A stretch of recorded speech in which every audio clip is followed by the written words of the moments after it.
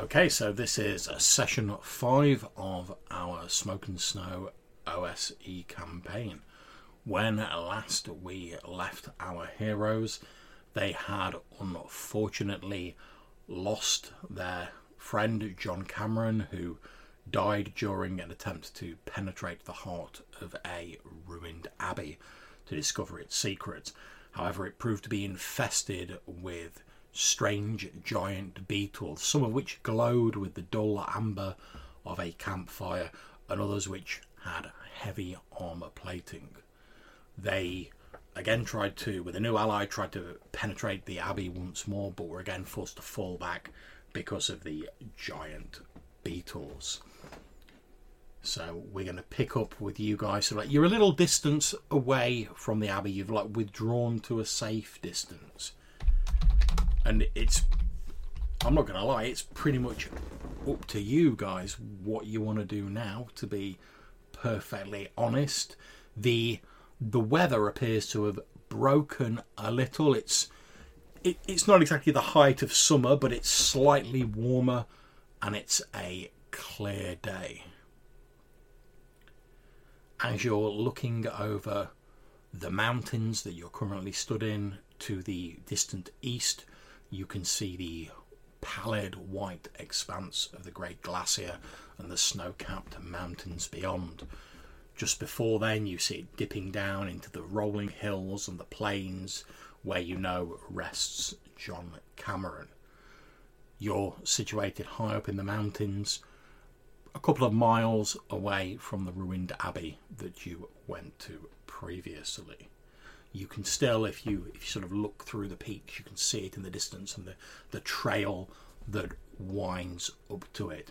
The sort of heavy winds of the previous few days have died down a bit, and the weather seems relatively calm.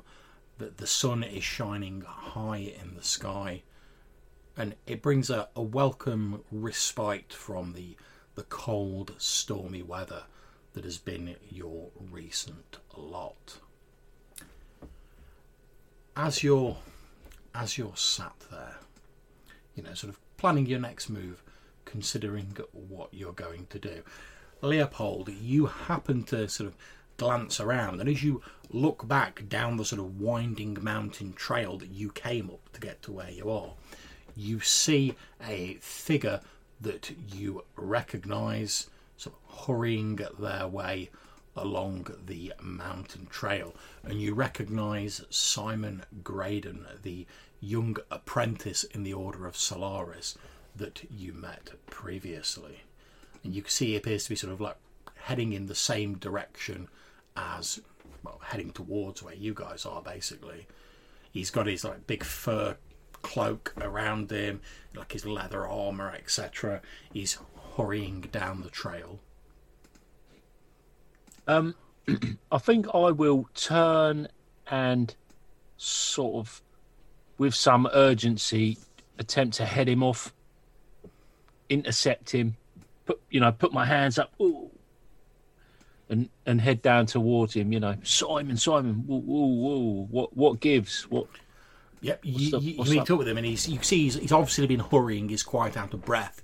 He's breathing quite heavily, and he says, "Oh, God, I've been hurrying to catch up with you. I'm glad I bumped into you.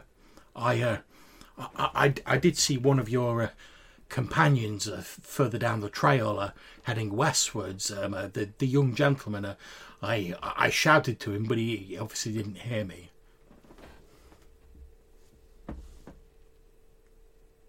The young gentleman. Yeah, so the young lad who was with you. You saw him? Yeah, so plain as I see you now, he was heading westward through the hills. I attempted to shout him and attract his attention, but it was dark. It was last night when I saw him. I attempted to shout him and get his attention, but I was some distance away, and obviously it was dark, so obviously he didn't hear me.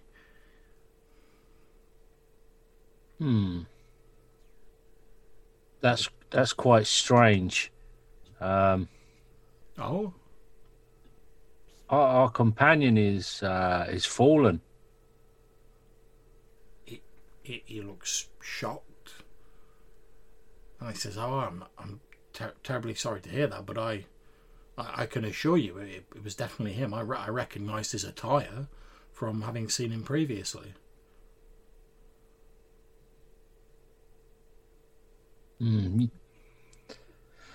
Yeah, you better come and sit with us, and I think we need to have a few words and talk about what has occurred. We're just up the ways here, but Oh well, please lead on. yeah, be cautious. We were beset with beetles and nastiness. We're just considering our next move, but you're welcome to join us, and we can discuss these events in more comfort. Yes, of course. And Leopold, you lead him up the mountain pass to like the little sort of like camp you guys have made where you sort of stayed during the evening.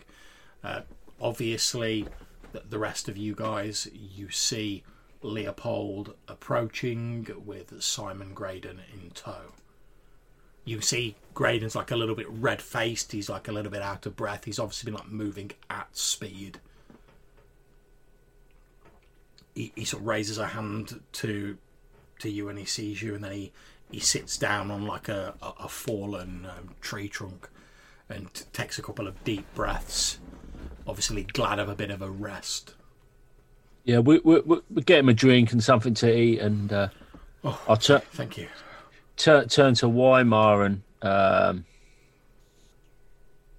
Mr. Lone Grove. Our friend Simon here says he saw our young companion on his way here. I suppose that makes sense. A lot of people saw when we came up the way first time. There was the whole lot camped out here. I'm not sure what we're talking about. Well, our young companion fell in combat. You're saying this is after the... Well, Graydon says it was last night. And obviously you know it's been like a few days since you sort of like buried John Cameron. Mm-hmm. He says, yes, I saw him heading through the hills, heading west. It was dark, though. I was some distance away. I tried to attract his attention, but I assumed at the time that he just hadn't heard me. Okay, so he's going to the lake. So it's not just a simple matter of... Yep, actually burying them. Mm-hmm. Doesn't matter what you say. I wonder if it has to be a dip. Well, I suppose we've off got with a the heads restless... doesn't work either, because it did nothing for them on the lake. No, he is a restless soul at this point. Incorporeal. Well, I don't know about incorporeal, says Graydon. He certainly looked solid enough when I saw him.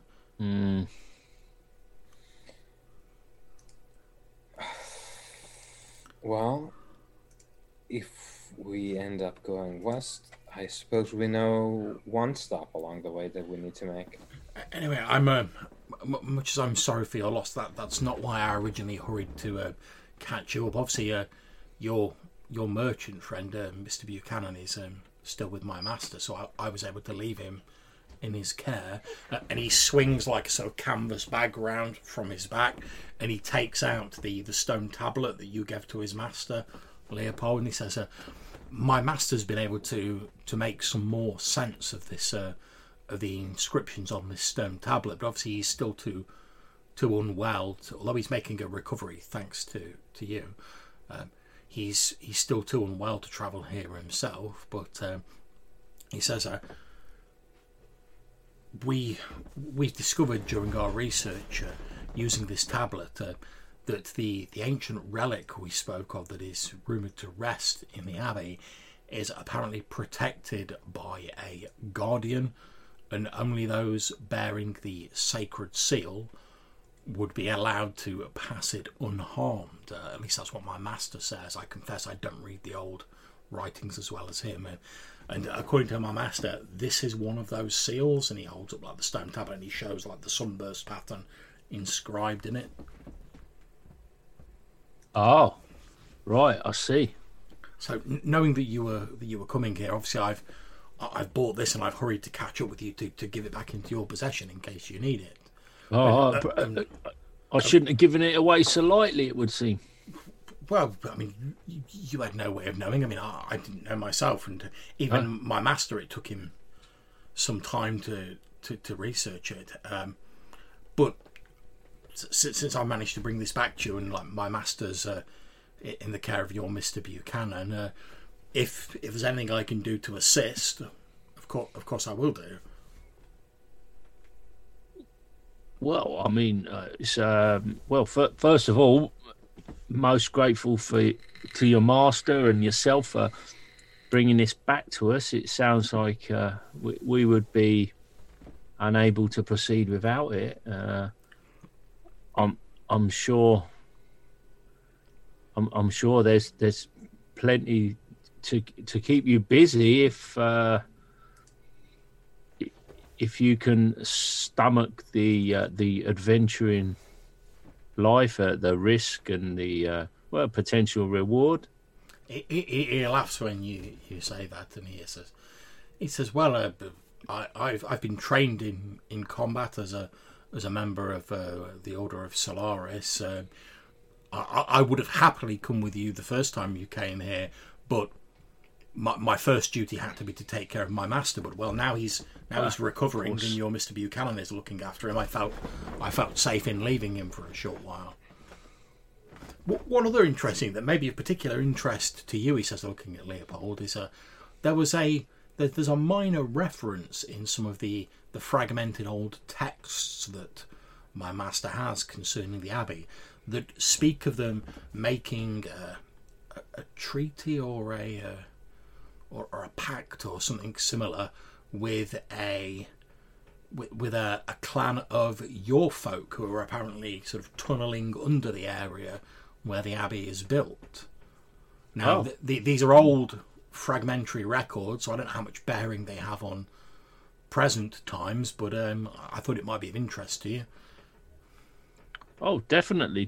We should have to keep an eye out for any further developments in that direction. I'll be interested to perhaps document any such findings. I'm most grateful for this discovery or for you bringing it to my attention anyway. Oh, not a problem. And he hands you the stone tablet back. Yep. Well, it looks as though you fellows were about to discuss or plan something when I rudely interrupted it. If it's all right with you, if you're not planning on doing anything immediately, I am extremely worn out. I've been travelling through the night. If you wouldn't mind if I got my head down for an hour or two, when you've decided what you want to do, just give me a nudge. But I really could just do with resting myself for a little bit. Like I say, I've travelled through the night. I'm extremely worn out. And he starts like sort of settling himself down like next to this like log and sort of like quickly sort of like he obviously just before he goes to sleep he says, obviously when you decide what you're doing or you decide to move on, please wake me and I'll be happy to accompany you. But then he like gets his head down and in a few minutes he's obviously absolutely knackered. He's asleep.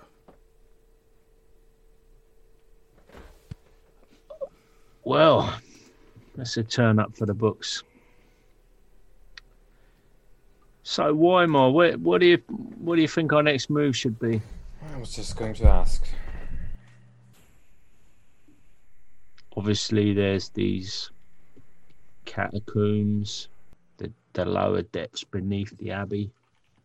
I'm not sure about the beetles. The big ones with the hard carapace.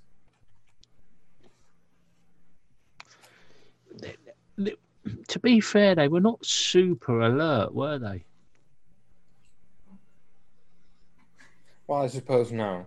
We probably could have just gone Get to the around stairs. and could have gone around, snuck around the outside and nipped down the stairs, and they may not well have bothered us.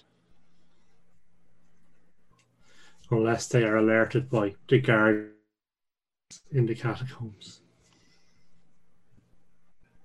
I suppose my worry there is that if we go down and for whatever reason, when we come up there,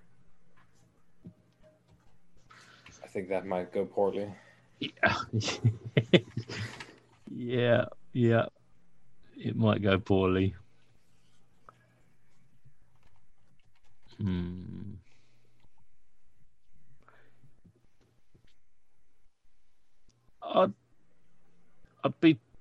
I'd be tempted to cross that bridge when we came to it, maybe. So go down and see. Yeah, what's maybe see if we could sneak in, go down there, do what we've got to do. I mean, there's no saying that we may well discover another exit, but should we have to exit via the way we came in,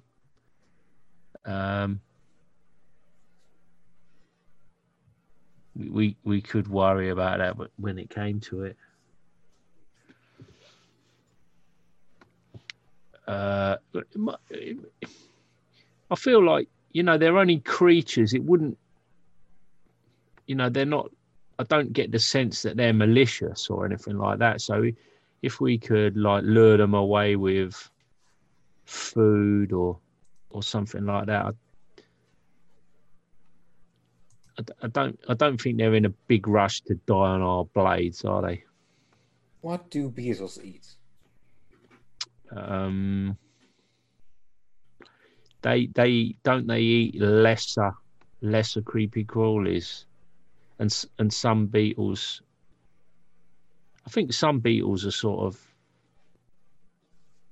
eating leaves and stuff, and then there's other beetles that they're more predators.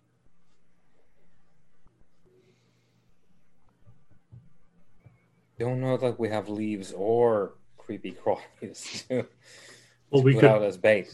put out meat. They're big, like.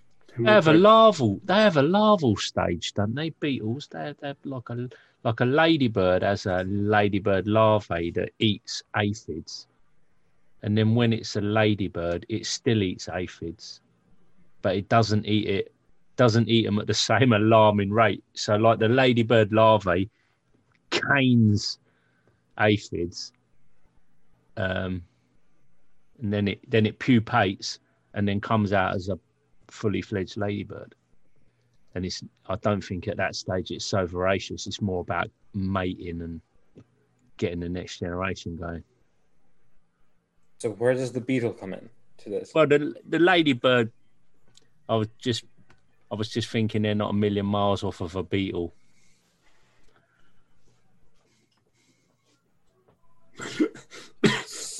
Just 999,999. So what then do we do with this surprisingly detailed information? Well, us dwarves are, we are famed for the depths of our knowledge about gardening and such things.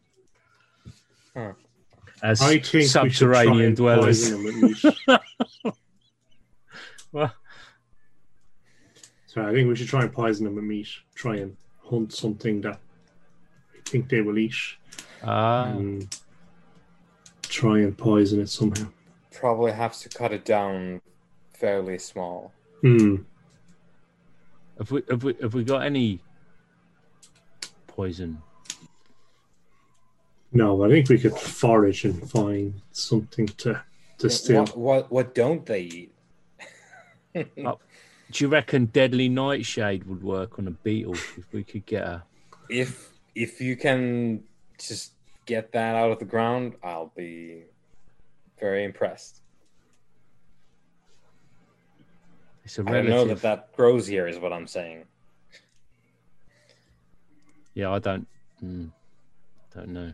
Did you bring some with you? He says with a glimmer of excitement. No. I didn't anticipate this turn of events. Yeah. Doing away with a beetle infestation? Yeah. What about fire? Fire is an adventurer's friend after all.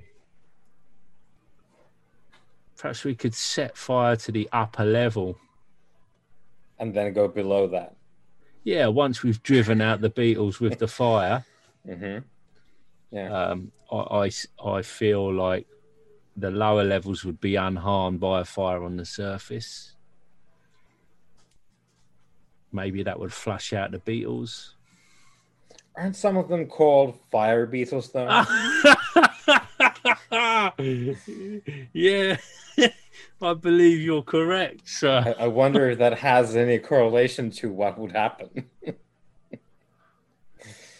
Yeah, they could be impervious. I don't know.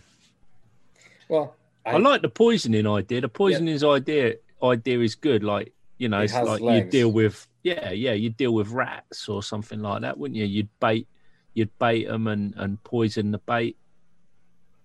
Yeah, just what do we put in it? What do we have? Because there was that forest nearby, and we went foraging, and we found, I guess, healing flowers. But there must also be something toxic there that we could feed these beetles. Who's got the knowledge of such things amongst our number? It was Weimar. Weimar, you're an outdoors guy, aren't you? I'm more with the bow and the deer. Yeah, but don't you pick up a bit of herbology whilst you're... Well, I know my parsley from the hay, but it's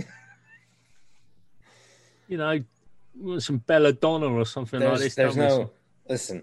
When you're on the march, it's not like the captain's gonna ask for belladonna. He's gonna ask for the deer when we sit down at the end of the day. I get that. Yeah. Would I, as a hunter, John, have any understanding of what toxic plants might look like? Yeah, I'd say you could make a foraging roll for it. Okay. Tell you what, though, Colin, we go into a cave. You bet there's going to be mushrooms there.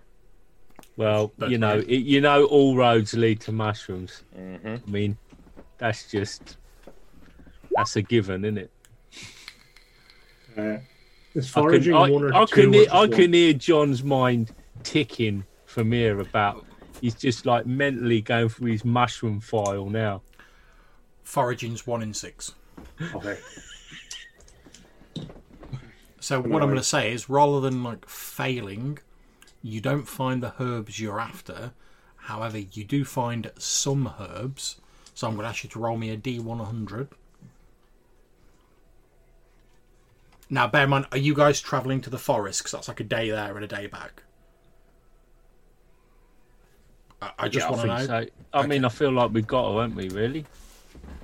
Yeah. Okay, so obviously you'll all need to spend 2 rations. You don't need to worry about Simon Graydon. He'll come with you, but he's got his own light food. During those 2 days, could we also have foraged for food while we were... You most certainly can. Whoever wants to... Now, you won't be able to do it because you've been foraging for the herbs. However, if someone else wants to make that roll, it's a D6 and you need to get a 1.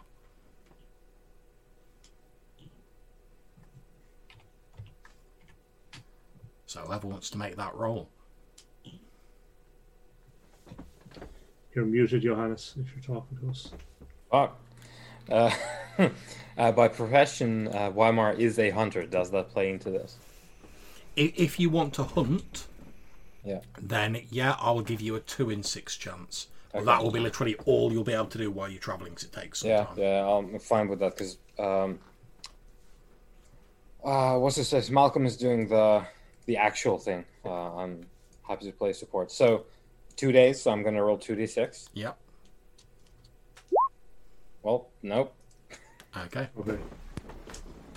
So then food is likely to be a problem quickly.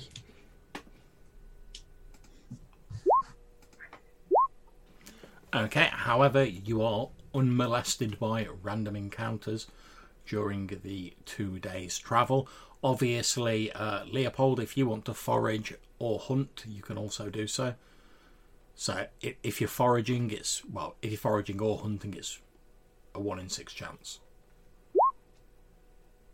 You've got 2 rolls, remember, because it's 2 days. Okay, so no dice, I'm afraid. So you don't manage to find. There's a few like animals, but they're like small and they're sort of skittish. You don't manage to sort of catch any of them. However, as you arrive after travelling for a day, sort of on the outskirts of the forest that you visited previously, you look around and you manage to find Mr. Hop.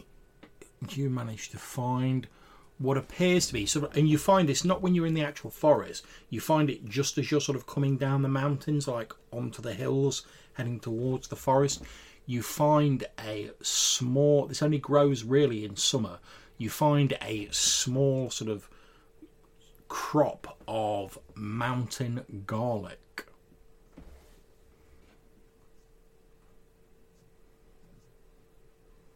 And you effectively find two doses of that. It looks pretty much like your standard like bulbs of garlic. It's a little bit smaller though, because nutrients are harder to get in the mountains. It doesn't have any sort of great medicinal properties. However, you would know, since you've probably come across like old superstitions, that sort of in some of the old days, people used to believe that if you like hung some sprigs of mountain garlic outside your like home, it was reputed to like keep evil spirits out of your home. And it's your standard like little bulbs of garlic with like the green shoots coming out the top of it. And obviously, like all garlic, it can be used in food and stuff like that as well. But yeah, you get to the forest, you spend the rest of the sort of day when you arrive there looking around. You don't really find it. You find like a few bits and pieces, but nothing really of particular note. And by the time you finish doing all that, your various hunting, your foraging and whatnot, it started to get dark. Obviously, Simon Graydon is with you. He's been quite happily sort of tagging along and sort of chatting as you've been moving. He's not really been much use for the foraging or the hunting. It doesn't really seem to be something that's been like taught in the like warrior order he belongs to. But he does show interest when you like. He shows interest in the hunting that Weimar's attempting to do, and he generally seems sort of quite interested in everything that's going on. You get the feeling that like maybe he's been sort of like waiting for his chance to sort of go out into the world and like make his mark, sort of thing. But like I say, night starts to fall. You've not really managed to find anything of note in the forest. I'm presuming you're going to make camp for the evening? Yeah, I think so. Yeah, that seems like the sensible avenue. No problems. Okay, you all take various watches. Graydon takes one as well. The night passes fairly uneventfully, and you wake up the next morning. A light wind has started to rise. The temperature's still sort of fairly warm, but the wind is bringing it down just a little bit, and you can see that sort of like heavy clouds have started to like roll across the sky as like the morning's progressing on.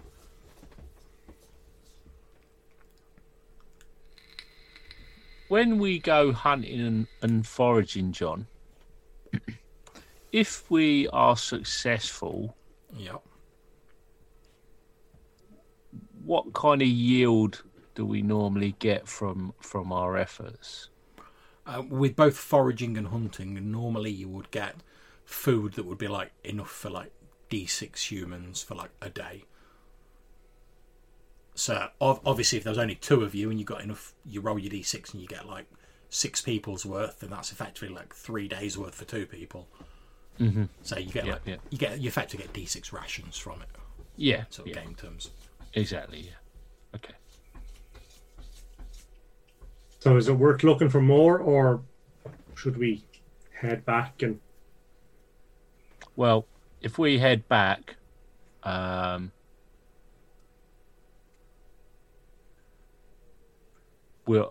get back to the Abbey and I'll be out of rations. So. Are you counting down yours as well, eh? Separate too. Sorry, I'm counting down 1 for you every day as well. Oh, yeah. I've been counting mine down as well. Okay. In which case, just add yours back in, Leopold, and we'll assume that yours will come out of like the party stash of rations. Oh, okay. And you like yours, you're like keeping them tucked back for like your emergency supply. Okay. Well, I mean, I might as well just, if that's how we're doing it, I'll just chuck in 7 days rations into the party supply then, and that'll be that, yeah? Yeah, that works. That kind of gives us 4 days worth. Okay. Just take some of the pressure off. Okay. Second, guys.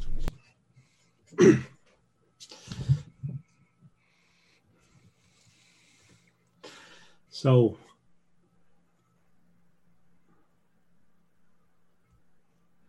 I don't think we're good enough poisoners to make this work. Maybe not. Well, Unless there's anywhere near enough where we can pick some up. yeah, unless we can get our hands on something easier than this, then no, I don't think it's going to work. However, it's not like someone else is going to go in there, so No. we might come back later. Yeah. We did want the artifact though to clean out the witch's eye. Yeah, we did for sure. Is that an indication that maybe we don't anymore? As you guys are discussing this, from sort of just within the forest, from like within the trees, you hear, obviously some distance off, but you hear a faint.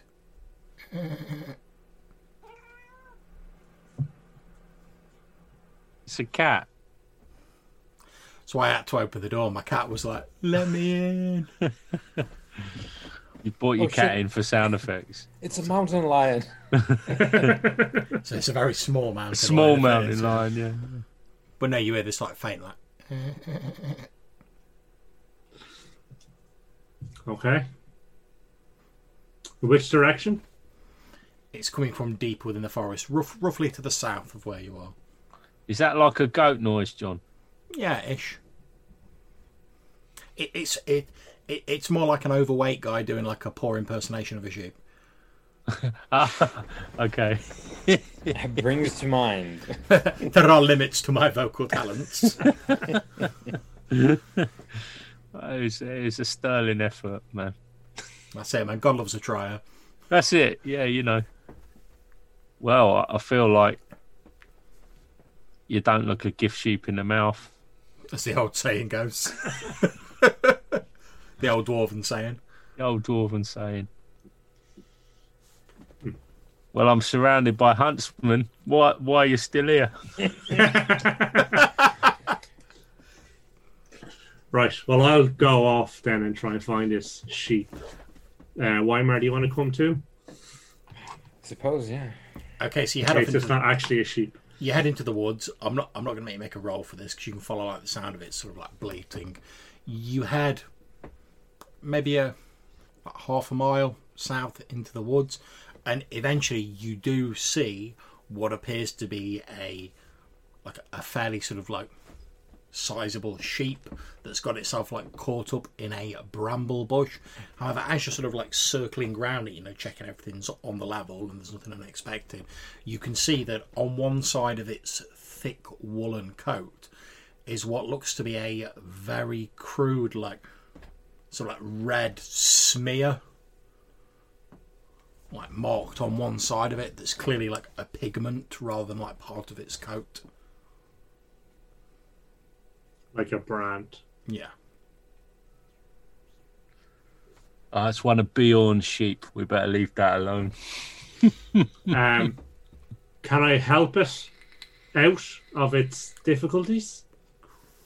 Yeah, it's not terribly difficult. I mean, the main problem is it's panicked and it's getting itself more tangled up in it. So you spend a bit of time. Obviously, you're a hunter. You know the deal. You spend a bit of time calming it down, and once you've got it calmed down, you're able to sort of like extract it from these brambles. At which point, unless you do anything to prevent it, it turns around and it starts sort of wandering off into the forest to the southeast, stopping every now and then to go. Meh. Should we follow it and see who's farming? Yeah. I think we should follow it and find out who the owner of the red markings. Yep. Okay. So it's going to lead us to an aisle of sheep that are dormant during the day. But become zombie sheep at night. Okay. Goat aisle. So bear the Beatles. I've got a board game called Battle Sheep. Nice. Yeah. Well, let's hope that doesn't transfer over here, because I don't think we can deal with that. In fact, it's all set out on hexes, not dissimilar to this hex map, actually. Because I think you put a plate mail on a sheep or a goat at this point, it's going to wreck us. Okay, so you follow the sheep sort of southwards for about 12 miles, sort of to here, and then as you sort of follow it through the trees seem to sort of like part and become a little bit more sparse, and you see the ground actually drops down into like a valley here, and you can see like the other side of the valley where it like rises up, and then just beyond that valley is like the edge of the Great Glacier. But as you look down into this valley, you can't really see a lot that's in there. There's like a very sort of thick, sort of like low-lying mist in the valley.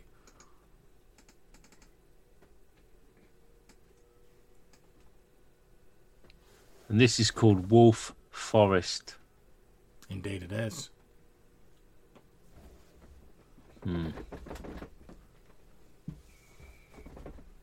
So how about those Beatles, huh? The Beatles are looking like a cushy option at the moment. Oh.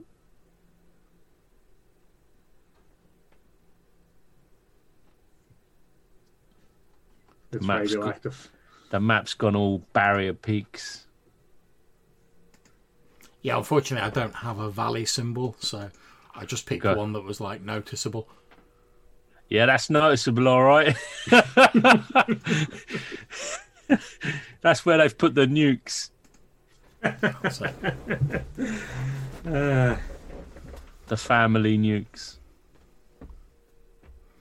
So yes, as I say, you guys are stood at the edge of the tree line, looking down into this quite steep-sided valley. You can hear like the sound of maybe like a small stream coming from down below. But there's this like thick mist that seems to like fill the valley. No doubt, as you probably know as like hunters, as a result of the sort of slightly warmer air coming in from one side and then the colder air from the glacier sort of meeting and forming this mist. How long does the valley look? Can we tell? So it's not massive long. It's probably about 4 or 5 miles length, like 2 or 3 miles wide, maybe. Okay. Does it go up towards? It runs towards the valley, towards the glacier, the valley. It doesn't run directly towards it. Basically, you're stood on one side here, the other side's there, and then sort of beyond that is the glacier. Oh, right, okay.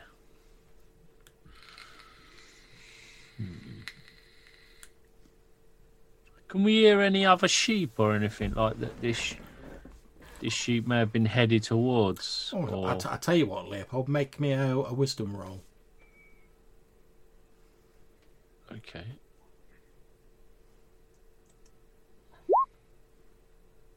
That's not going to be good enough. Okay, so as you listen, very, very faintly, because like I say, it's like quite a steep valley, as this sheep that you're following is like making its way down and is like bleating very loudly, you can faintly, from somewhere in the mist, hear the sound of like other animals of a similar type sort of bleating in response. So it does sound like there's potentially other sheep down there, but because of your roll, you can't really tell sort of exactly how far away they are or like how many they are. Well, I'm quite keen to explore this valley. I don't know about you folks, but there's clearly something going on. Yeah. And definitely if there was someone farming here. No, there's some kind of farmer for sure. These are domesticated animals. So that could be a good source of food and trade for New Zealand. Yeah, yeah. I feel we have to investigate. Yeah, and at the very least, it's useful to know your neighbors. Yes. Yeah. The sheep is like standard size, John, is it? It's a bit larger than like your standard sheep. Although that could just be because it's got like this thick woolly coat, but it appeared like quite a sizable sheep. Okay. And looking at the mark that's on it, do I get the sense that it was... I guess what I really want to ask, is it like the thumbnail of a giant, or is it like... It was just like a effectively like a big red splodge of paint, roughly circular, about that sort of size. Okay. See, I was listening to this podcast recently about fog giants. Forget who put it out now. I don't know what you mean. Some geezer and his missus. Some geezer and his missus. And he was advocating for his fog giants to have some kind of mystical control of mists and fogs. And now it's all taking shape. It's all falling into focus. I can quite clearly assure you, Handlemar, there is no fog giant in this chasm. It's a cloud giant. It's an ice giant who can control mist. It's a mist giant. So, okay. I guess we'll approach kind of quietly and subtly and... Yeah, I don't know how subtle I am. I don't suppose I'm particularly loud. I know you guys are likely to be stealthier. I didn't know if I should be hanging about at the back a bit more or... Well, one thing you know is that, like, Simon Graydon's certainly not very stealthy. Oh, yeah, I forgot he was here. So he's probably about as stealthy as you are, Leopold. Yeah, we'll maybe hang back a little bit then, I think. Okay, so... just to check that I've got this right, is the idea that our two sort of hunters are going to range up ahead and like get their scout on, basically. So like Malcolm Harp and Weimar, you're sort of heading up ahead to like scout it out. Is that the plan? I think so. Yeah. Yeah, I think so. Yeah. As long as you're happy with that. I mean, I'll come along as backup with you, but it doesn't. Yeah. Well, once I start screaming like a girl, that's your sign to come and save me. Okay, so with Simon Graydon and Leopold sort of hanging back a bit, I mean, you're not so far that you couldn't just put on a quick run to like catch them up, but you're just hanging back a little bit. So yeah, Harp and Weimar sort of head up a little bit in front, and it's quite slow going because it's still very thickly coated with trees, this valley, and you start sort of making your way down as you sort of head into the thick bank of mist that seems omnipresent throughout this valley. So the moisture level in the air sort of rises, and very quickly as you're sort of descending into the mist, like there's a thin sheen of like dampness on your equipment. Now, just to quickly satisfy my curiosity, Harp and Weimar, what are you carrying on you at this point in time, in terms of like equipment? Okay, I have a bow, a battle axe, a couple of daggers, leather armor, a backpack, some oil, a mirror, a couple of torches, Okay. a water skin, and a hammer and spike. Okay, so how about you, Wymal? Longbow, hand axe, short sword, pistol, quiver of arrows, backpack, tinderbox, torches, water skin, lantern, 2 flasks of oil, grappling hook, rope. I've got it's not fleshy or furry anymore, but I've got the bones from 3 bear paws and the whole set of fangs. And, Okay. 2 iron keys for the Sun Temple from when we were there. Okay. So, as the two of you start descending into the mists, as you start getting nearer to what you assume would be the bottom of the valley, you start feeling a strange sort of tugging on your equipment. And as you look down, you can see that anything that's metal that you are carrying appears to be sort of like moving slightly, seemingly of its own accord.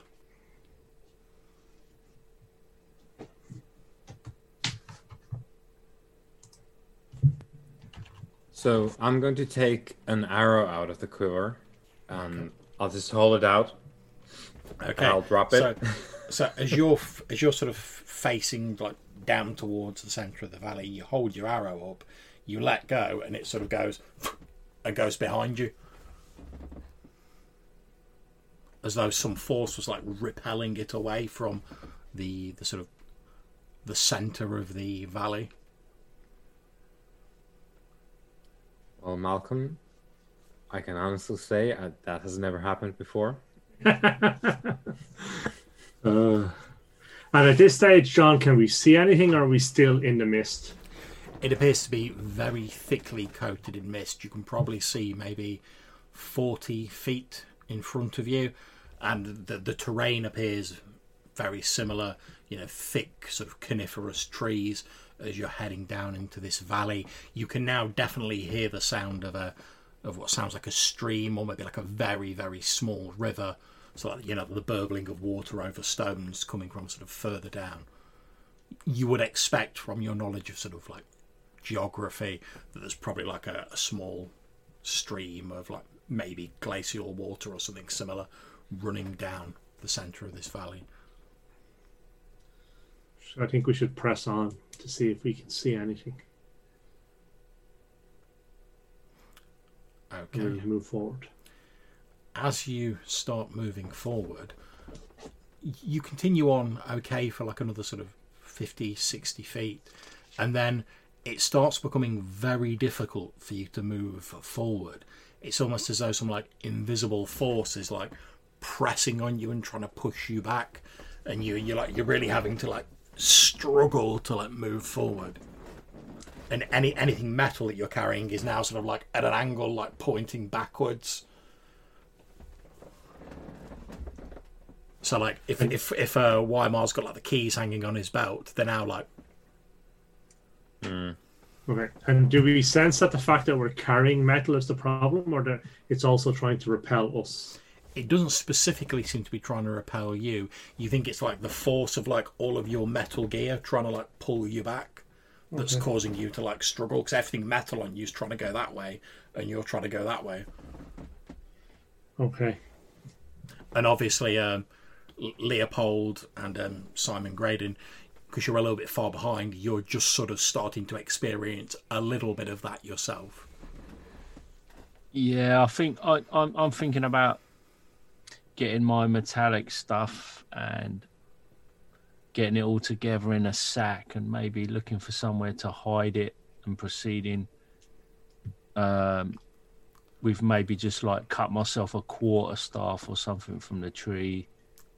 I was going to say, yeah, Graydon will say, well, if I do likewise and leave any metal objects I'm wearing behind, I won't have any weapons. Yeah, just get yourself a good sturdy branch there, my old son. That's what you need. Do it like the old style. He says, well, yes, I'm not really trained in fighting with staffs, but I suppose needs must. and he'll start gathering up all of his metal What does stuff it? What as well. does he fight with? A sword, Ah, just standard like sword. okay.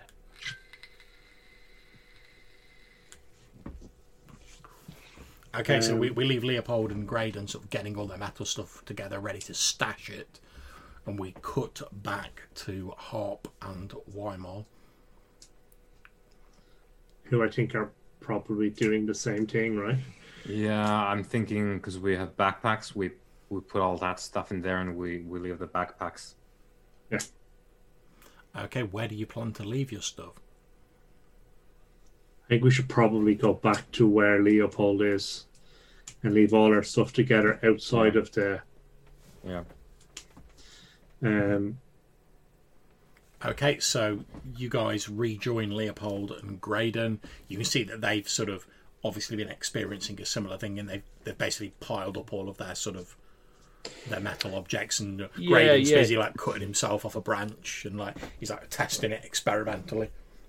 You know, like in coniferous woodland, you quite often get like the smaller trees that don't thrive. They just like fall down. Yeah, they're sort of bent over and they fall over. Yeah, and you get that kind of like horizontal tree with the branches kind of spread out, and tuck our gear maybe underneath one of those, so it's obscured from sight.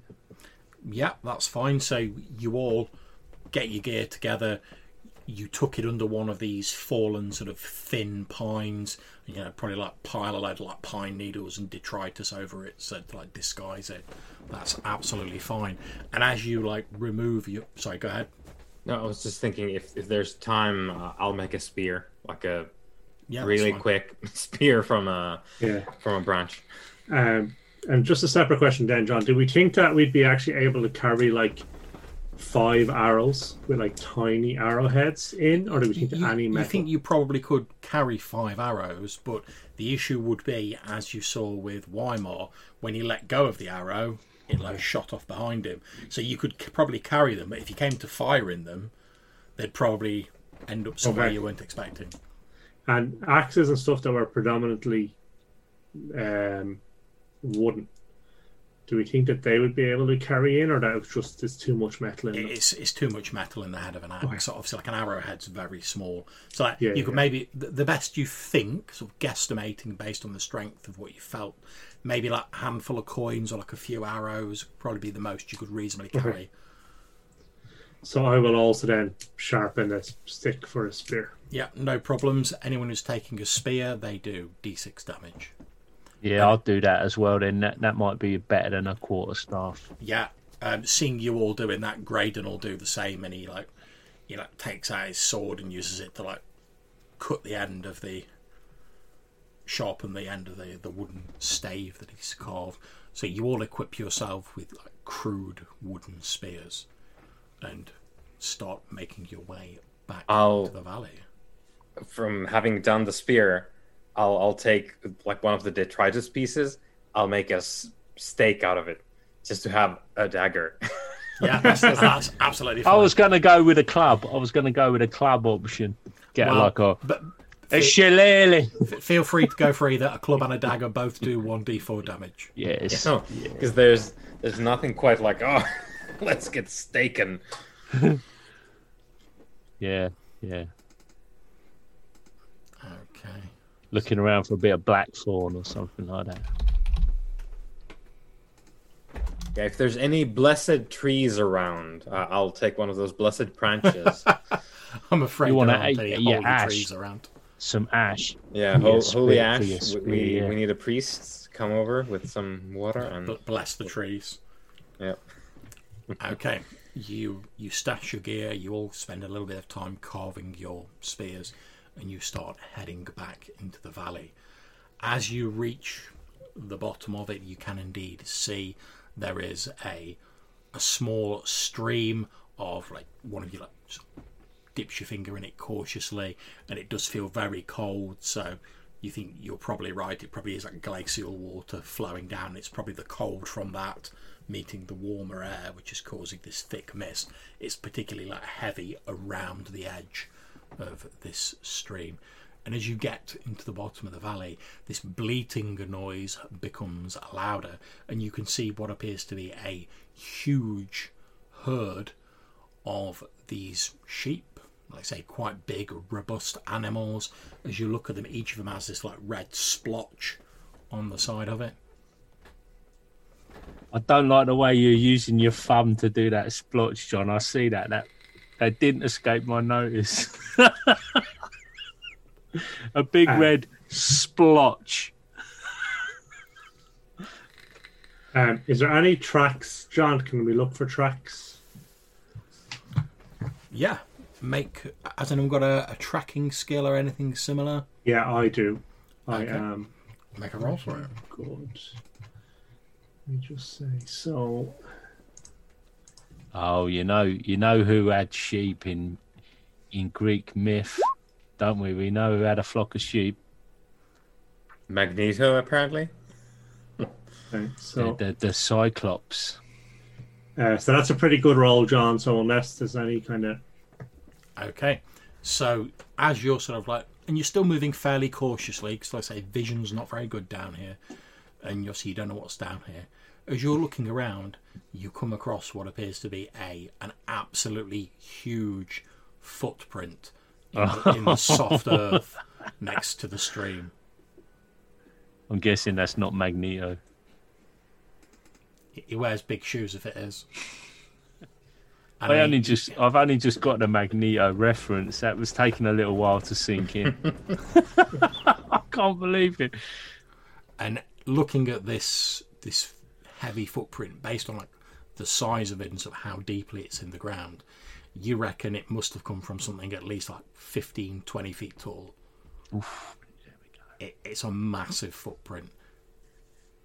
In fact, as you find the footprint, like, a bit of water's like from the mist has collected in it. One of the sheep's like drinking out of it like a pool. Yeah. Would I have encountered anything like this before, John? Do you think, just in my travels? Make me a wisdom roll.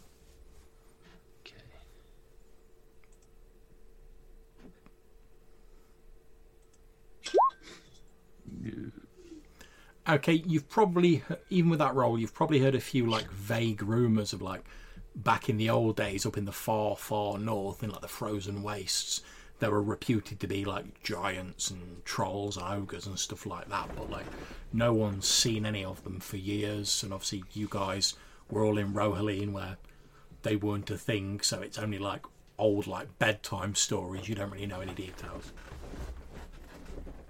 I wonder if they were into farming and stuff.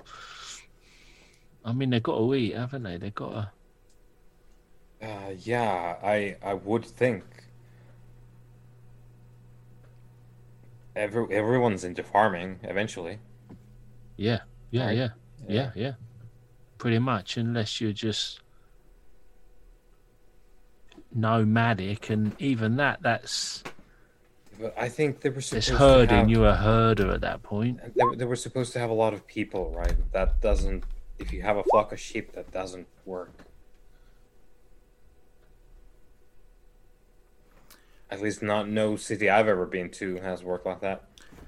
As you're exploring around, and obviously Weimar and Leopold are having this conversation, Harp, you're sort of looking around a little bit, and as you sort of like moved a little bit further down the valley, I mean not out of sight of them, but just like a little bit further down, and faintly in the distance you can hear like a...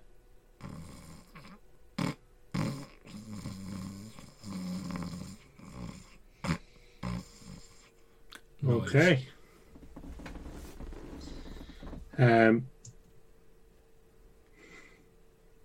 Okay, and I still can't see anything. I can only hear it. You can only hear it sort of in the distance. You think it must be coming from like the sort of like the far end of the valley, which, like I say, is about sort of 5 miles long. Okay, so I'll just shush the guys, and then point in my ears and point in that direction.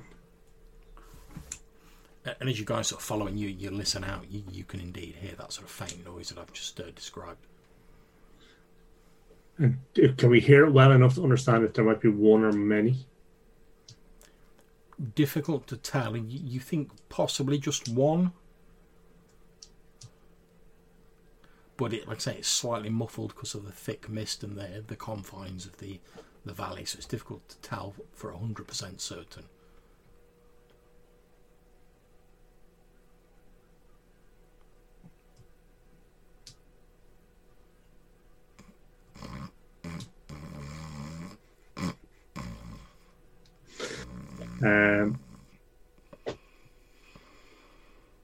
Should we push on?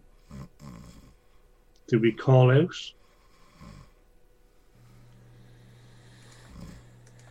I reckon we push on, but proceed with caution. We got some sort of, maybe like a giant who's he's probably supposed to be keeping an eye on this flock of sheep, doing a bad job of it. But there must be more. But they might not be. They might not be hostile.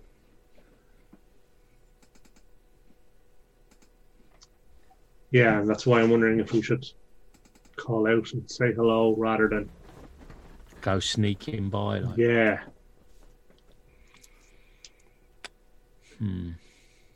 Yeah, we don't want to. We certainly don't want to startle the guy, do we? No. What does Weimar think? What do you think, Weimar? Well, I was thinking, like, whatever we do, if they've got half a brain, we need to think about our tracks and where they lead. But that's after whatever we decide to do here. But, well, we don't know anything, right? So We don't really. Perhaps we should get look, an eyeball on. get a look on if they're dressed in a shirt of bones and skulls. Maybe we go. Yeah, if they look quite cultured, maybe with some like nicely made jewelry or something like that, perhaps there's some potential. But like you say, if it's all skulls and bones and furs and blood-stained fingernails, we get at the large swerve. Okay, that sounds sensible. Is there any? Can we follow the tracks, or can I work out from the track that there might be more than one?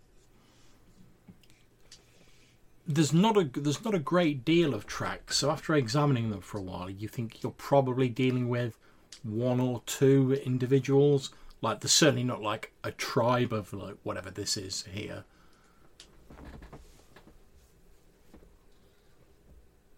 And you can see from the tracks that goblins with a stencil. yeah, just like giant wooden feet. Like you can see from the tracks that like whatever this creature is appears to sort of like keep fairly close to the river, sort of like taking sort of like the same sort of path sort of up and down, which would seem to fit in with Leopold's suggestion that like maybe this thing, whatever it is like taking care of these flocks of sheep and like walking up and down, like checking them and.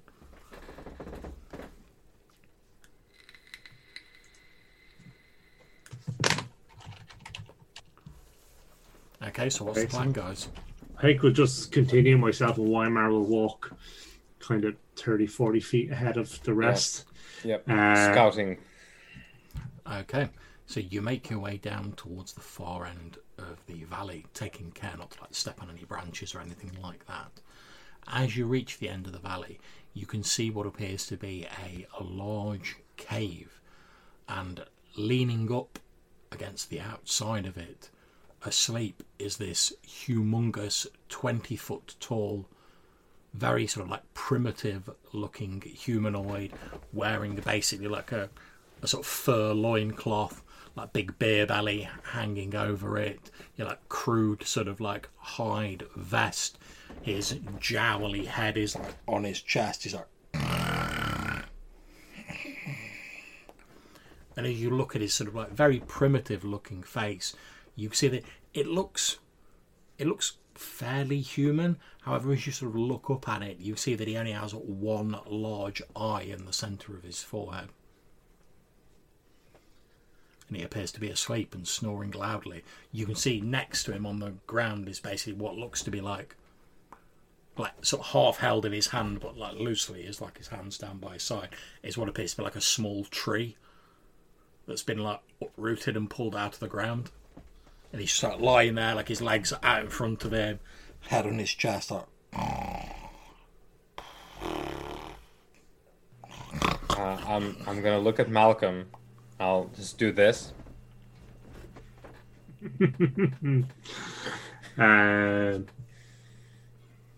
How big is the cave? The cave, it's big enough that this creature could fit inside it if it ducked down. But as you sort of like look past, you can see that it is just a single cave. It's not like a massive network of caverns or anything. But as you look, as you sort of like peer inside, in there, the dim light that's hazily filtering through this mist, you can just make out the outline of like some furs and stuff like that inside, leaving you a little doubt that this thing must sleep in there. Okay, and but the creature is kind of sitting down outside, is it? Yeah, it's basically leant up against the side of the cave. Okay. Head on his chest, legs out in front of him, and his arms down by his side, and he's sort of snoring away. Okay. And look, from where we are, can we see if there might be enough bedding in there for two, or if it's just like a very clearly one bed? You can't say exactly, but based on the size of the creature and the amount of like furs you can see in there, you think it's possibly only the one creature. And you can't see any signs of like other creatures in the cavern either. Okay. So I'll turn back to Weimar and say I don't see any positive outcomes for an entanglement with a creature of this size. Oh, we need to go.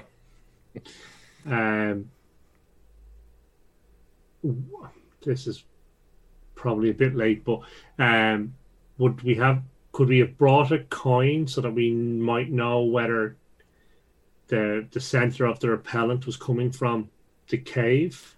That's absolutely fine. I did say you could keep like a handful of coins on you, so I'm fine for you to have done that.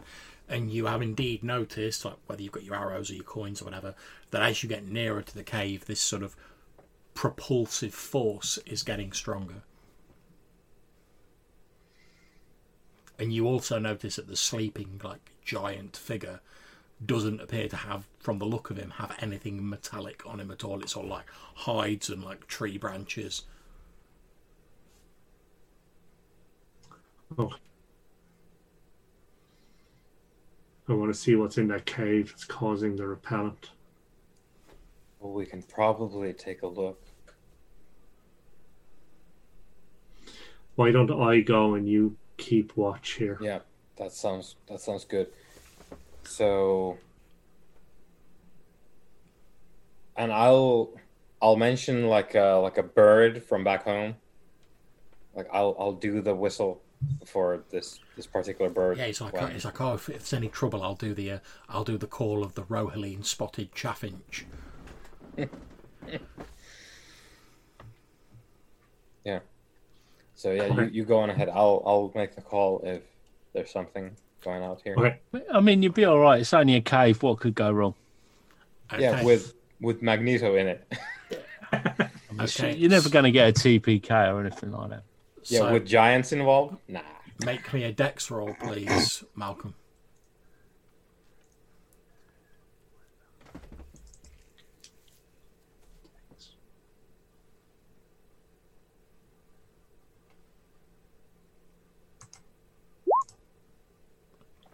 Okay, so you manage to sneak undetected into the cave. As you get in there, you can see it's just a single cave. You don't find anything of great interest in there. There's what looks to be a crude sort of clay, and I mean sort of like made out of like dirt, sort of crude like clay sort of pot. There's what looks to be the remnants of some meat, like maybe like the remnants of a stew in there. but it's like cold and it's just been shoved off to one side. There's a number of like sheepskins and furs and stuff in there laid down as bedding. And as you sort of progress further in, let's say it is just a single cave, but it's fairly substantial. As you head in, you can see sort of at the sort of back of the cave is what looks to be a large, like huge sort of boulder, like embedded in the wall of the cave, which is of a noticeably darker hue than the rest of the cave. And as you get nearer to that boulder, like the magnetic repellent on the coin you're holding is becoming very strong. Okay, and when we say boulder, do we mean like my height, my width, kind of, or Sort of about twice your height and about twice your width. okay? And like I say, it's like embedded in the wall of the cave. Okay. Okay, so nothing else of interest? No. Not that you can see. Okay. Okay, that is fine, and I think I will just then creep back to where Weimar is, and then as we're leaving, I'll explain that there's a massive boulder in the wall, and that boulder seems to be having the effect on the metal. I don't know that we can do anything like this right now. But just think in the future. Take chips off of that. Make a shirt. It's going to be great in a fight.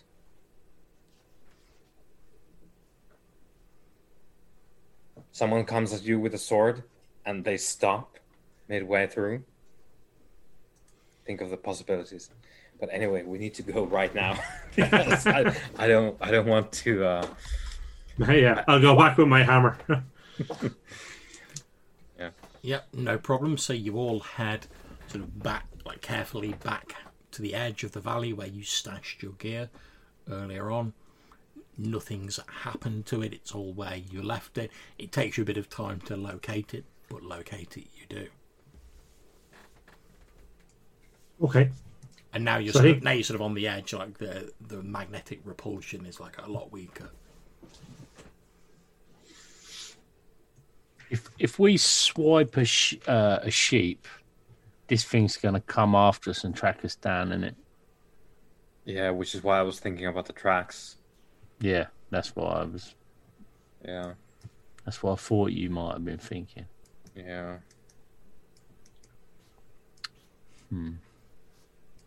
How much eating is on a sheep, John? Well, like I say, they were fairly substantial sheep, so whereas normally you would get like 1d6 rations, I would say from these sheep you would get 2d6 rations, because like they're pretty hefty animals. Yeah, because they're from the original stock, right? Like we have the diluted ones back home.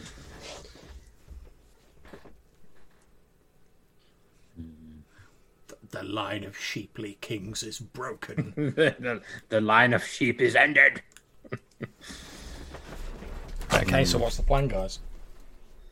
I don't think it's worth it. No, I don't. I don't it is. think we. It's good. It's good to know that we can come back. And Exactly. We know that if we're hungry and we're desperate, there's a ready supply of sheep and Ready. danger. and danger. Well, this is half of the reason why we're here anyway. Mapping So this place out. Cyclops Valley. It had a tree. And an entire tree as a weapon. Yeah. So I don't think we're going to be tangling with this one without a battalion of archers.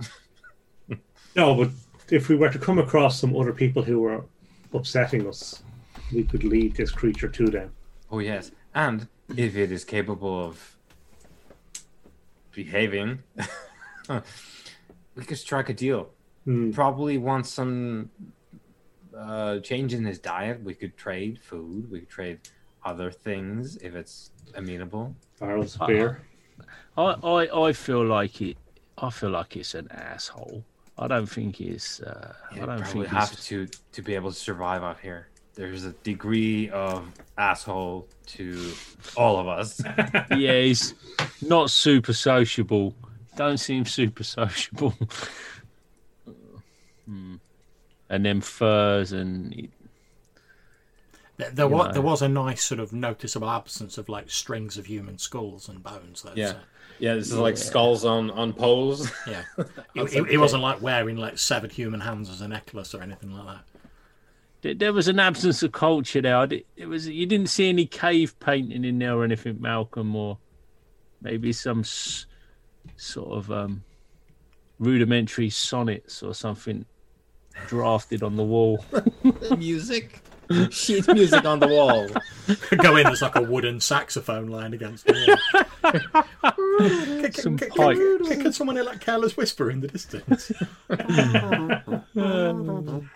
Never gonna hurt again. Yeah, Okay, we we give that guy a large swerve. Okay. Yeah. Back to the Abbey. Talking I to guess. Beatles. Just stuck between a giant and a beetle. Okay, so from the valley, it's going to take you a couple of days to get back to the Abbey, because obviously it's like a day to the edge of the woods, then like a day to the valley. So are you heading straight back to the Abbey, or? Yeah, but I'd like to do some hunting on the 2 days, if that's okay as well. Yeah, so roll off 2d6. Yep. We Same. could probably eat those beetles. I bet there's some edible. Okay, so that's 10 Protein, minus yeah. 6 is 4 extra. Okay. Okay, yeah, so you do a bit of hunting hop on the way back, and you do manage to find some supplies. You manage to kill a few small animals. What's with the fives? Yeah, none for me. Okay. So your first day's travel takes you to the edge of the range of hills which lead into the Grey Heights Mountains, where you know the Abbey to be, and just to the north west of you you can see the river which runs up into the mountains, so runs alongside the mountain pass up to where you know the ruined Abbey to lie. So let me get that random encounter roll on. Okay.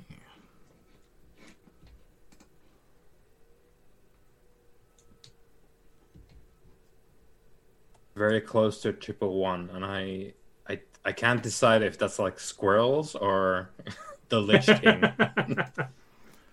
Okay, so as you guys are travelling along, near the end of the first day, just as like the light's starting to fade out of the sky, you hear a loud screeching in the air, and as you look up, overhead of you, you see a creature which appears to be almost like part reptile, sort of, but with feathers like a bird, and it sort of flies over you in the direction of the mountains.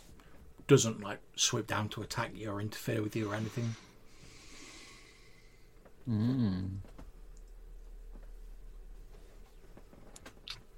Nothing with any experience of. Clearly doesn't fit the dragon description. No, it's if I was going to describe it, I'd say it looks, you know, like a velociraptor looks. Yeah. It looks a little bit like that, but where the velociraptor has like its forelimbs, there's wings with sort of brightly coloured feathers, and like the rear limbs are a bit smaller, but like the face of it, although it has feathers on it, has the same sort of like reptilian, like saurian face with like sharp teeth in it. But it must be fairly sizable. I mean, it's not like giant or anything, but it's fairly big, like maybe like ostrich size. But it's quite high up, and like I say, you just sort of hear its like cry as it flies over you towards the distant mountains. It seems to be coming from like the east and sort of flying over you towards like the western side of the mountains. Do we get an impression of its size, or Yeah, is like I it say, it's sort of like about like ostrich size. ostrich size? Sorry, I missed that. No worries. Wonder what that is. And like I say, it's got almost like I said, like the velociraptors in like Jurassic Park. You know, the sort of noise that they make. It's got like a very similar cry to that. But its plumage is like bright red, oranges, and sort of like blues. A nest of its eggs would be quite a find.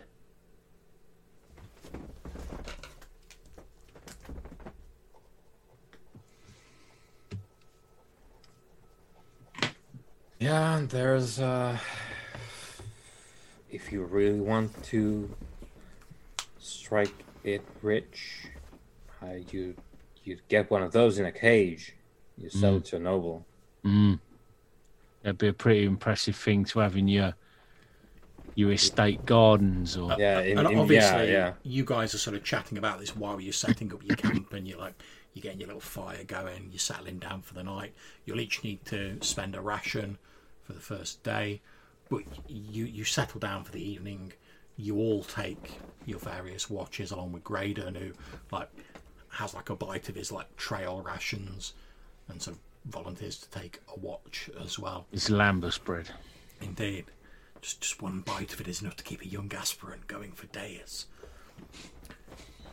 During the night, the temperature drops rapidly. The slight wind that there was previously has become much stronger, causing the temperature to plummet. In the distance, you hear the dull rumble of thunder, and a cold sleet begins to fall from the heavy pendulous grey clouds that fill the sky. So it's a fairly miserable scene when you wake up in the morning. You know, you're all sort of pulling your furs and your winter clothes around yourselves a bit tighter. Obviously you're not too bad because you've all been keeping the fire going during the evening, and that's been giving you the heat. But anytime you step away from the fire, it's extremely cold. And like I say, the sky is, although you can see sort of dull sunlight just slightly filtering through the clouds, it's very overcast, and this damp, miserable sleet is sort of raining down quite heavily. And now you've left the canopy of the forest, although you've taken shelter as best you can, you'll quickly be soaked through to the skin because of this sleet driving down. And in the distance you occasionally hear the of thunder, and you might glimpse a distant flash of lightning. So, do we think that we're okay to travel in the weather? It's just miserable, or do we think that it's not safe for? You think you're okay to travel, however the temperature has dropped. It's very cold now. I mean, we're talking sort of 40 degrees Fahrenheit. Okay. So, I mean, you guys are obviously togged up for winter weather, so you're okay. But you think if you had less protective clothing on, you might start getting into some serious difficulty because of the cold. You could even see that Graydon's even pulled his fur cloak around himself. What do we think would be at the Hospitaller gathering place currently at this time? Okay, well, as far as you know, previously it was basically a hide tent that was occupied by Graydon and his master. From what Graydon's told you, he left your merchant friend with his master, and he came to find you. So you'd assume it's the tent still there, and it's probably got Hercules Buchanan and the master of the Order of Solaris, such as it is in modern day, inside that tent. Does anybody think it's worth swinging by there, see if we could pick up some more supplies, sit out the storm, check on the guys? and then head out from there rather than, I don't know. I mean, we're only a day away from the ruined Abbey, but I don't know. Yeah, and maybe if the master is well, that they might travel closer to the Abbey for when we're finished.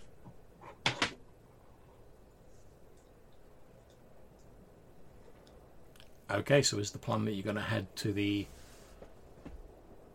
Order of Solaris tent? What does everybody? Yeah, I think so.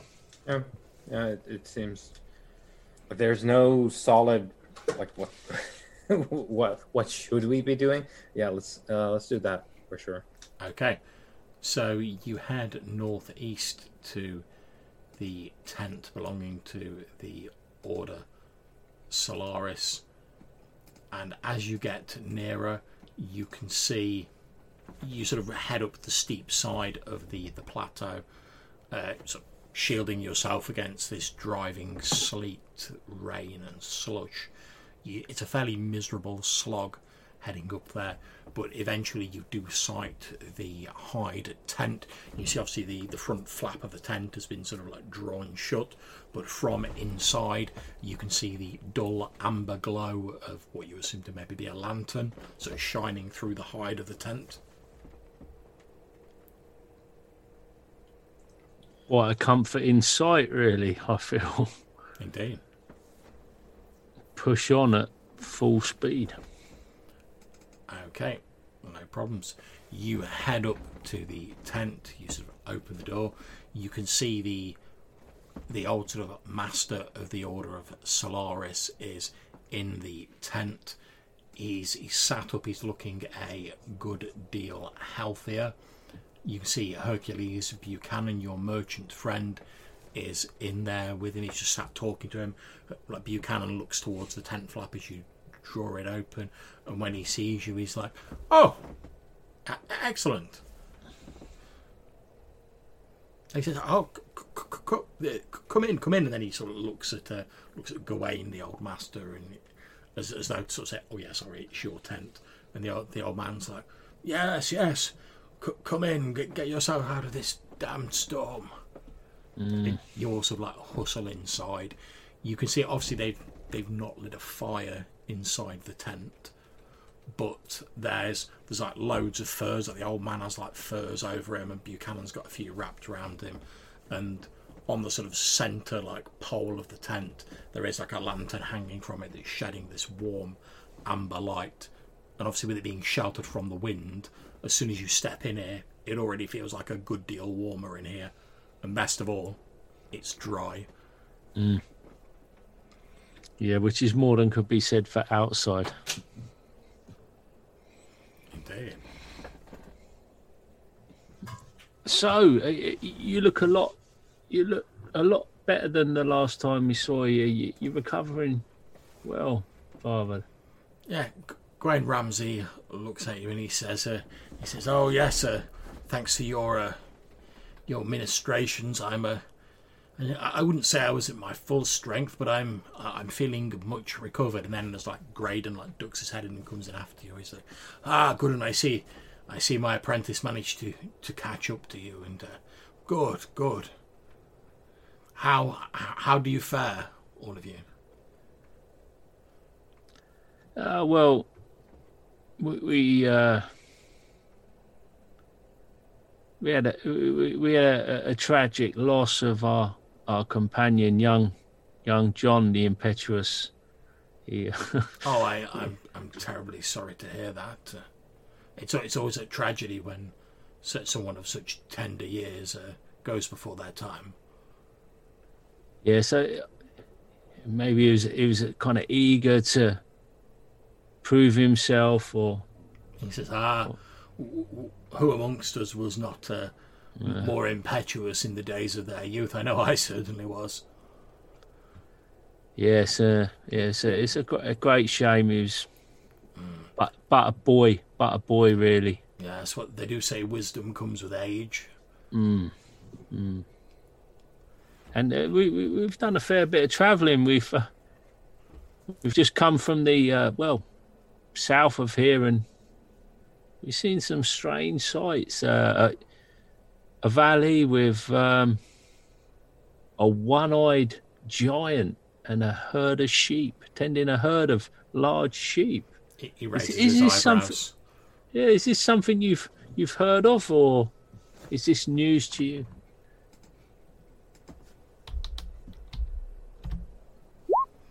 He says, "Well, I've heard obviously legends of ogres and giants and such like. Of course, there's the legends of the old heroes who fought against such creatures, but no, nothing in recent times." Yeah, he seemed a solitary type of character down in this misty valley. He was asleep, and we left him to it. Well, if he was a giant, as you say, probably for the best. We could have done with some of those sheep to fill our packs. He says, "Well, I do have some small amount of food here if you're hungry," and he basically doles out like a ration's worth to like the three of you, so like 3 rations. And it's not exactly great food. I mean, it's like biscuits and like jerky, but food's food. Mm-hmm. And he's like, "Well, given that you went to the Abbey and you suffered such unfortunate losses on mine and my apprentice's behalf, it's the least I could do. Especially given how much you helped me with recovering my health. I think in a few days I'll be back to full strength. And but thank you for leaving your friend here," and he gestures at Hercules Buchanan, "with me. It's been nice to have some company, and of course it meant I could send young Graydon here with the tablet after you." Yeah, whilst we're here, my friend Malcolm had this idea. We've run into a bit of a problem with these godforsaken beetle creatures, and we was wondering about maybe poisoning some bait in the way you might deal with rats. Oh, I see. I mean, yourself or Buchanan here, any thoughts on how we might poison some beetles? He says, "I'm sorry, I don't have a great deal of experience with such creatures, and obviously I'm no woodsman."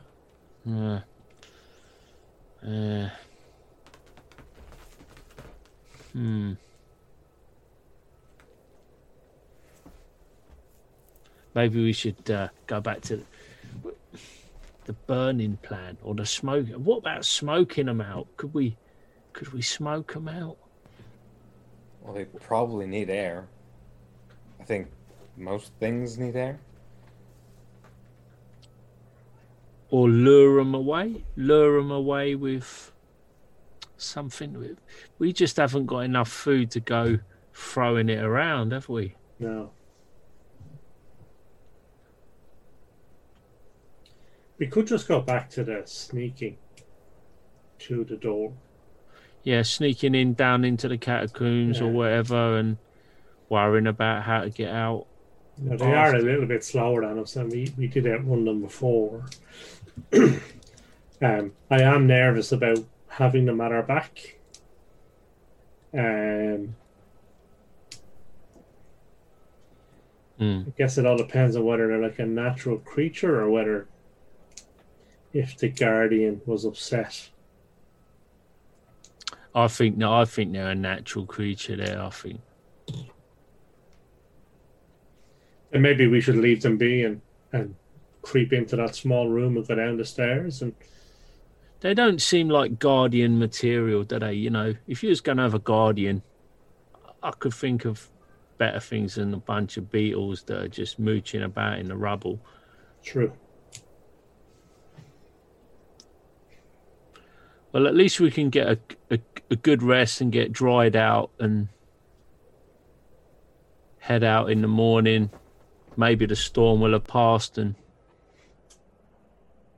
we can journey through the hills and hit the Abbey tomorrow. Okay. Okay, so you all rest for the evening in the Order of Solaris tent. It's compared to the previous night's sleep you've had, it's nice and comfortable. You're lying on furs, you're out of the wind, so it's nice and warm.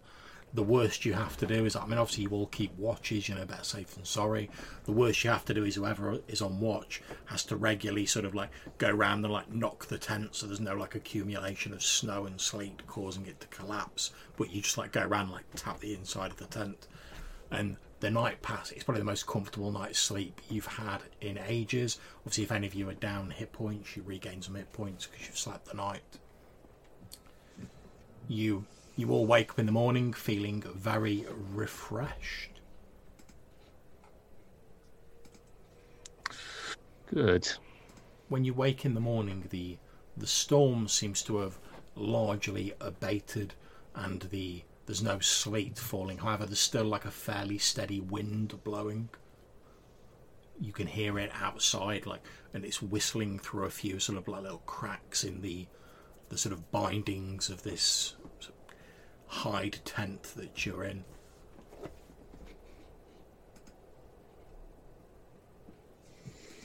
Okay, so if the master needs a couple more days rest, then we should leave him here. It's a day's travel to the Abbey, a day to investigate, and a day's travel back, and we could maybe, 3 days' time, he'd be fit to travel. We could bring him further south towards New Zealand, and from there head up along the coast with the merchant Buchanan to where he needs to be picked up. Mm-hmm. We have time for that, John, do we? We don't have a massive ticking deadline for. No. Okay.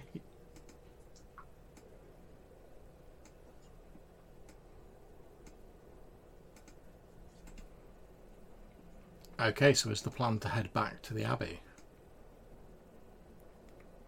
Yeah. Okay. Okay, so you start making your way back towards the Abbey. As you're making your way through the hills that lead into the Grey Heights mountain range that leads up to the Abbey, you of course pass by the place where you buried young John Cameron, and as you head past it, you can see that the wooden sort of totem pole that you planted there as a grave marker is now just lying on its side on the floor. The rocks that you sort of heaped up as a makeshift cairn are sort of scattered all around, and there is just a big hole.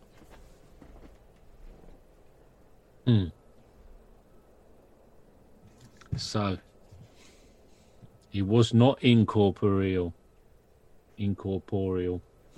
What? He wasn't a ghost. He was. He was solid. Oh. Mm-hmm. It's cremation then next time. Yeah, let's try that. And depending on what we find down there, maybe that will help as well. And indeed, as you're sort of heading past, you can see from the grave site there are sort of scraping, like sort of slovenly tracks in the soft ground heading away to the west, as you rightly said, towards Witch Isle and the lake that surrounds it. Oh well, we tried. I think cremation is the way forward. Yeah. Indeed. And you head up to the Abbey. Now I'm going to suggest before we actually jump into the Abbey, we have like a 10-minute break here, refresh your drinks, etc., use the facilities. We'll come back in 10 minutes and then we'll have like a bit of a discussion and potentially crack on with the Abbey. How does that sound for everybody? That's perfect, Chip. Okay, so I'll have a 10-minute break now and then we'll come back and we'll crack on with the Abbey. See you in 10, guys. All right, take care.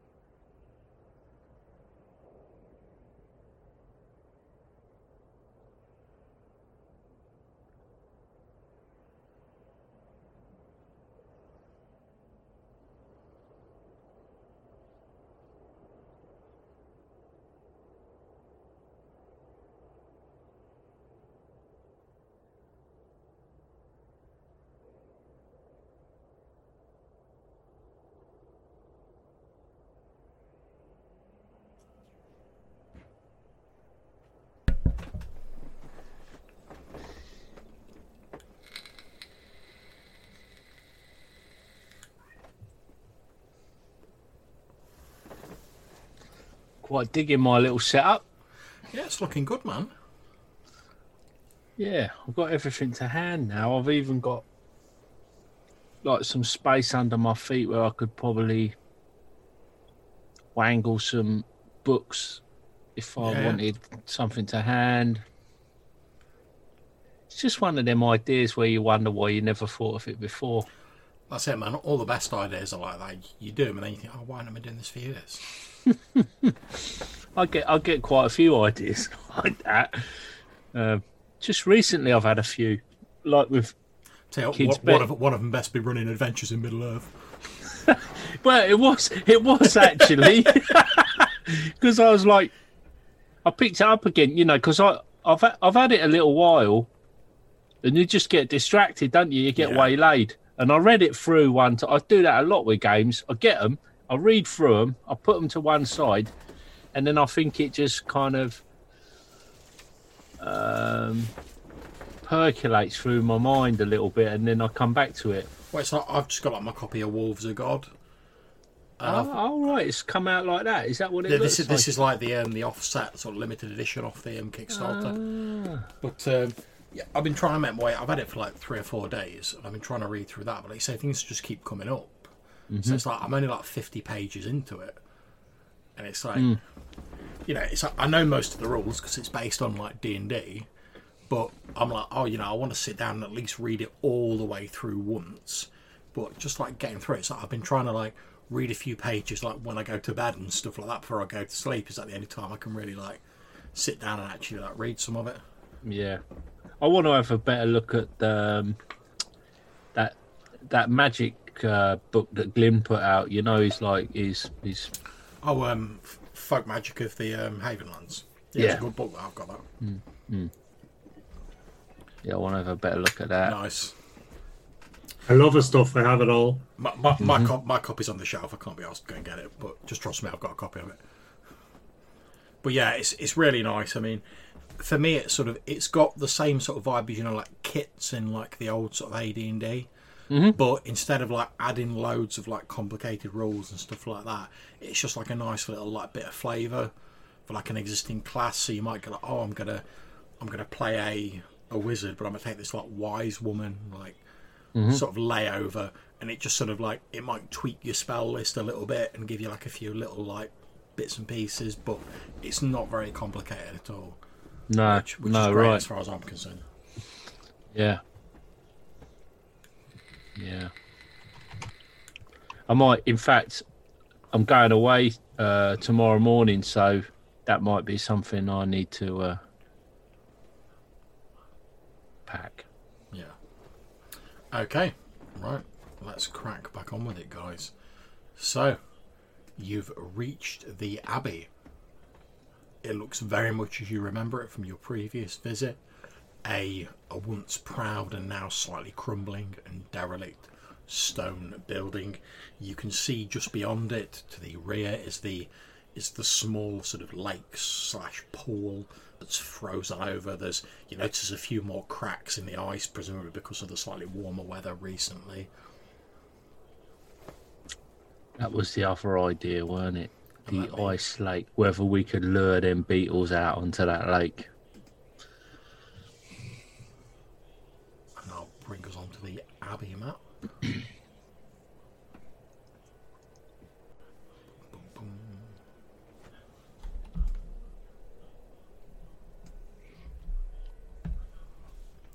Okay, so you guys are all in the bottom corner down there. I've put Simon Graydon with you because he's still accompanying you. The other thing, of course, is I wonder if there's like a time of day when these beetles are more or less active. Most creatures will have an active and inactive kind of phase of a day. Well, since it's sort of like early morning now, as you arrive from the sort of like the barricaded chamber, which is sort of like over here, you can't hear the sort of like the pounding on the barricade that you heard when you visited during the evening previously. Oh yeah. Oh yeah. Forgot about those guys.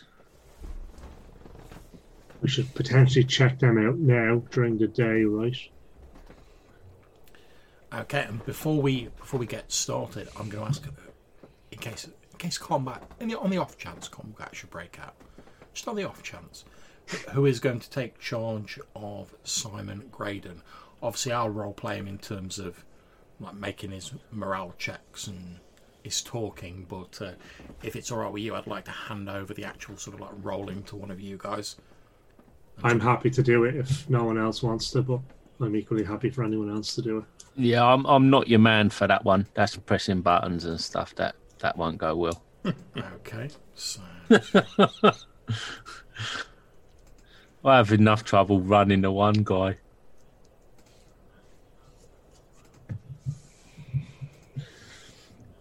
I think I'd be actually better in real combat. okay, so I've set it up so you should be able to move that token, Rob, and you should you should also at the side you should see in the NPCs folder you should be able to if I've made it properly. I don't know if I have. I can only see Hercules. Okay, give us a second. It won't come to that anyway because John's only put this kind of tactical map down because it's the only map he's got. It's no. It's true. It's true. For no other reason. There you go. You should be able to see him now, Rob. Yeah.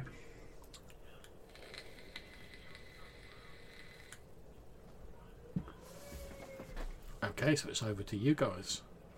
Like I say, there's still a sort of fairly strong wind blowing, but there's no sleet falling now. You can't hear thunder. You can hear the wind whistling through the crumbling stones of the ruined abbey. So, Mr. Harp, did you wish to investigate this boarded off area, or did you want to sneak up to the north and head down them stairs in the far corner? I am anxious about some creatures who only appear at night, who may be reflective of other creatures that we have seen. And I think that if we could get in there at all without attracting attention to ourselves, that would be something to do.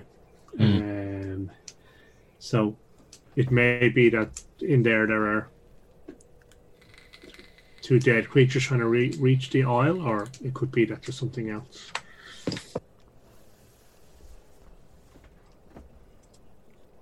Well, what do you think, Mr. Lonegrove?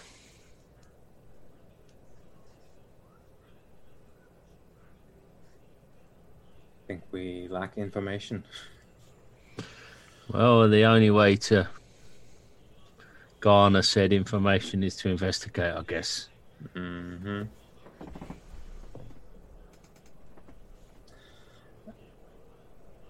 Do we want to see about the potential corpses? Yeah. I think we should. Okay, let's start there then. Might as well. Okay, well, maybe we're not in combat, so feel free to move yourselves. Maybe what I'll do, because they're over here to the west somewhere, aren't they? Yeah, they're just here, I think. Yeah. Perhaps if one of us goes to investigate and we kind of give you kind of covering fire if the whoever investigates, the others could give covering fire in case the beetles move. We could shoot at them from a... I'm happy to go and explore it. At which point, Graydon pipes up and he says, well, if... I don't know, but if all of you are carrying missile weapons, it might be best for me to have a look at the chamber you're discussing. For I only have my sword and the wooden spear from the forest.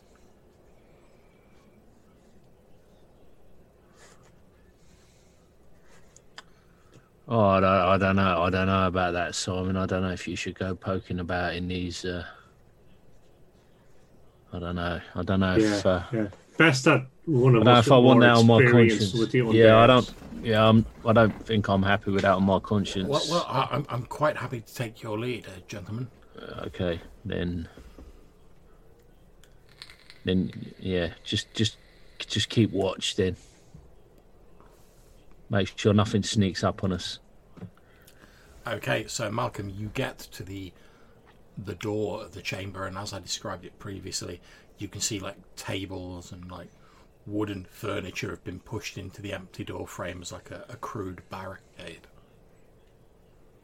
And it looks like it was blocked from the inside, right? Yes, it does, yeah. Okay. So what I really want to try and do is kind of slowly and cautiously kind of put pressure on different parts of it to see how much movement there is. And trying to basically move it without making too much noise. Okay, yeah, you can do that. You put a little bit of pressure on it, sort of like testing it out, and it seems to be fairly sort of securely jammed in there. Like someone's obviously like wanted to like stop anything getting through there. Okay. And if I walk around the side, can I see what the building looks like? Yeah, sure. You walk around the side and you can see, as you're sort of like looking around the building, it looks to be like a small stone side chamber. There's no like windows to the chamber with the barricade, but it must be fairly small. You estimate it's probably about 15 foot by 10, if that. And what's the roof like? It's a flat stone roof, however the roof has survived in this part of the building. Okay. Okay, so it's 15 long, 10 wide. There's only one door that I can see. Is there? That's this one that's jammed. That's right, yeah. Okay, and there's no windows. Okay, so and is it like, how tall is it? Is it just a single story building? Yeah, it's just a single story. Okay. So what I want to try and do then, I think, is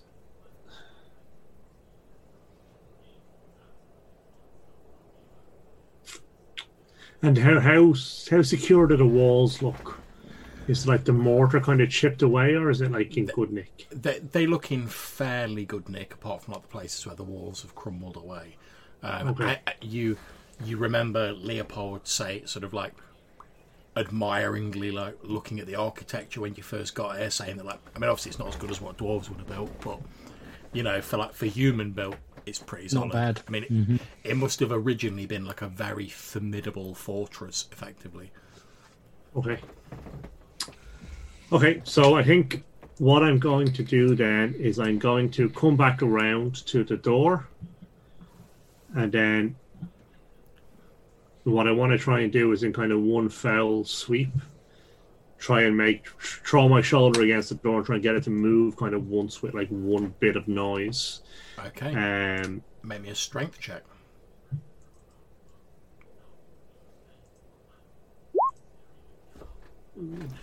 Okay, so you do manage to force it down. However, it does make a fair amount of noise as you're doing so. Okay.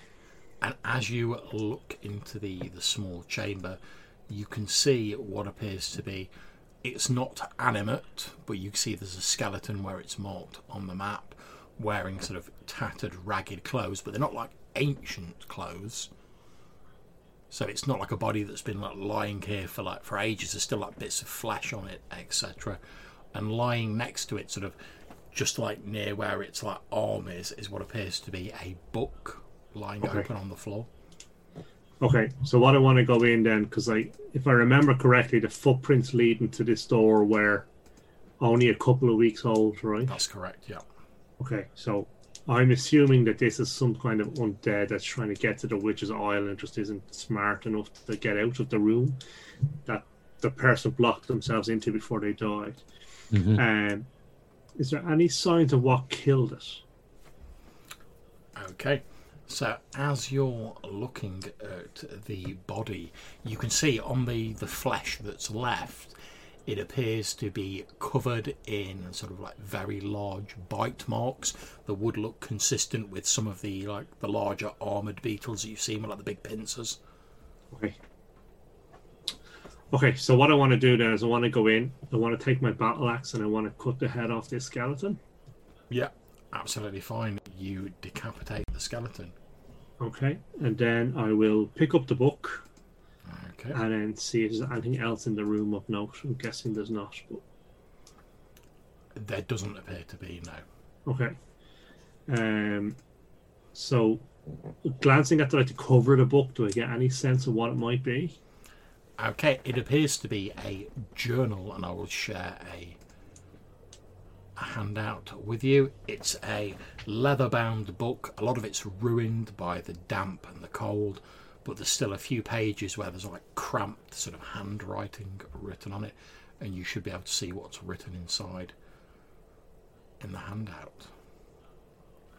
And it's up to you guys whether you want to read that yourselves or whether you want me to read it out. Just let me know. You're muted, Colin. I'm muted and I'm not seeing it, John. Okay, let me just have a look at it. Oh, I see why. Nah, I've been excluded. Try now. I see it now, yeah.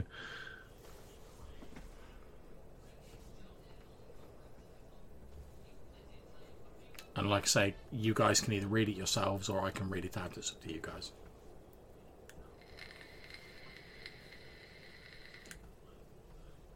Well, for the purposes of the people watching this on the stream, would it be helpful to read it out, maybe?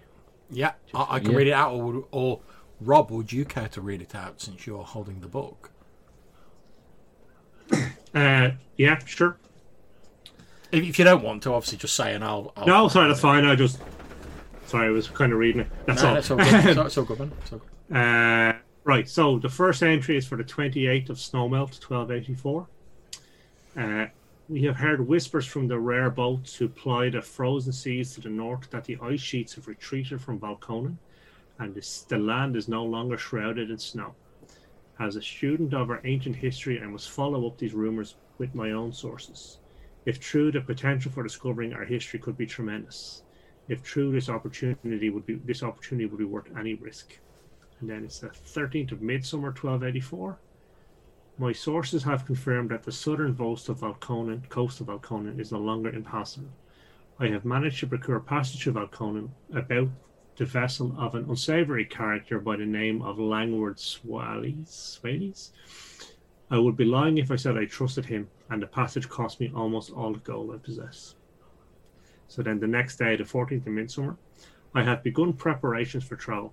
Although it is dangerous, I'll show these pompous fools at the Rohaline Guild of Sages that my theories about our ancient history were correct and not merely the vain fallacies of the young. Then about 2 weeks later, the 28th of Midsummer, we are to depart tomorrow. I am told by our captain that the journey will take at least 2 months. So then the next entry is the 1st of Shadow Chase, 1284. Our journey has begun, but the weather will get colder as we head north. There are only 2 seasons in Valconen, a short summer of 3 months and a long winter of 9. I had hoped to set out with summer weather still behind us, but that was not possible. And then 2 weeks later, on the 14th of Shadow Chase, one of the crewmen tells me that there is an increased interest at home in exploring Valconen, and that some minor nobles have begun to prepare journeys, but that it will probably be a year or so before serious colonization attempts are made. With any luck, I'll reach our ancient homeland before then and have time to examine its secrets before greedy looters arrive. The 1st of Cairhome, 1284. The weather is bitter, but we have had a strong wind at our backs for most of the journey. As we enter the mouth of Cairhome, my thoughts turn to my family. What must they think? But I can't allow myself to give in to weakness or sentiment. It will all be worth it in the end. So then a week later, on the 7th I'm writing this having just swum ashore somewhere on Valconan's southern coast. I was right to distrust Captain Swallies. As we neared shore, his crew took my possessions and threw me overboard. As luck would have it, I was able to save my field journal and make it ashore. And then 2 weeks later, I have managed to survive with some knowledge of hunting and fishing, although it has not been easy, and I find myself almost unrecognizable when I look at my reflection in the river. So I'm guessing 2 weeks later, on the 3rd of Cold Sea, the weather has turned bitterly cold and the sea has begun to freeze. Were it not for an encounter with a strange group of diminutive white-haired hunters, seemingly from a local tribe, I doubt I would have survived. Although I do not understand their guttural tongue, I have made myself understood through hand gestures, and they have agreed to take me to their village, somewhere in the eastern mountains near the Great Glaciers. The hunters seem remarkably untroubled by the cold. So then 3 weeks later, the 21st Cold Sea, I have reached the village and have spent some days here. The village elder, who picked our language remarkably quickly and seems wise even beyond his ancient years, told me this place is known as Leng. Their people seem to have a strange fear of their own dead, although I could not get them to reveal why this is so. I am told that shortly before the elder of Leng folk dies, he chooses a successor and performs a ceremony to pass on all his memories and knowledge to the new elder. So the 2nd of Deep Winter. The Leng folk are a curious people, although they are undoubtedly similar to their Rohirrim in physiology.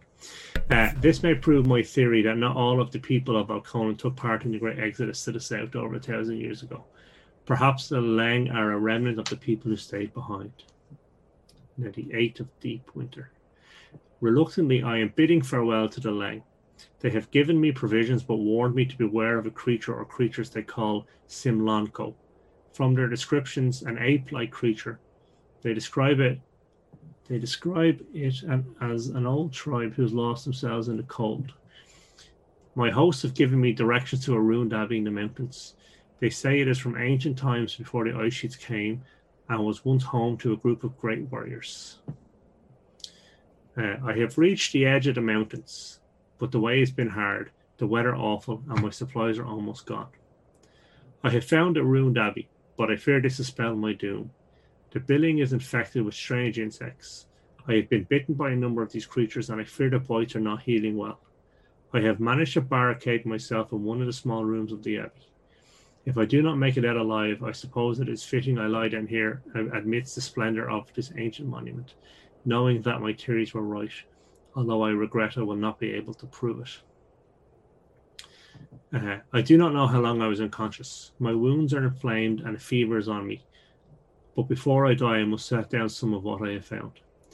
A set of mosaics in the depths of the abbey show an order of great warriors fighting on behalf of the Amazu, those mages of old Valconan, also called Senna. A second panel of the mosaic shows the departure of the ancient race. I have deciphered the title of the mosaic. It is called The Departure of the Amazu. So then the next entry is, my wounds are getting worse and the fever is upon me. My only regret is I won't have a chance to search for the ancient relics I'm sure the Amazu hid in the lower levels of their sanctum before it was torn down by those who blamed them for the coming of the glaciers. It is so cold, and yet my skin is burning. Can barely hold pen. Must close my eyes. That's pretty dark, John, I have to say. I love it, but it's dark.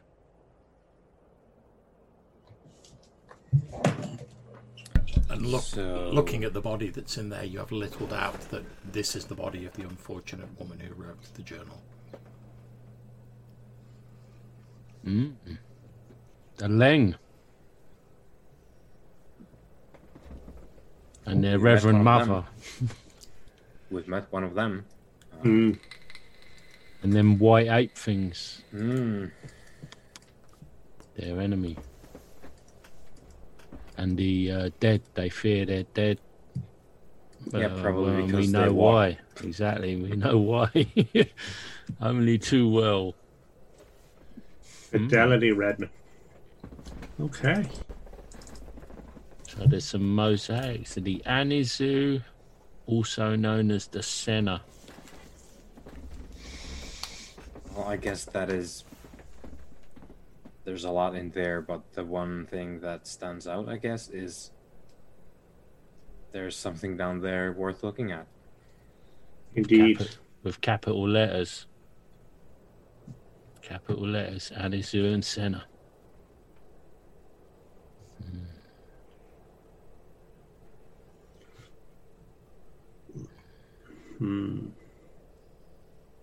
Want to try and sneak in there, or?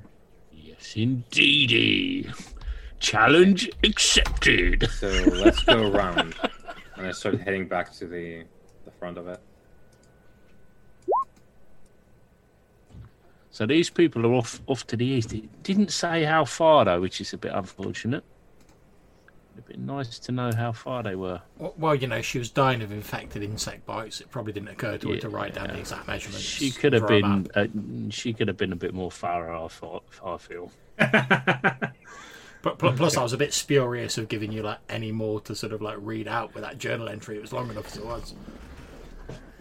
Yeah. I was looking for that 6-figure grid reference. So we should like tucked an ordnance survey map in the back of the. That's it. Yeah, back yeah, of the that would have journal. been sweet. Okay. Oh, Yeah.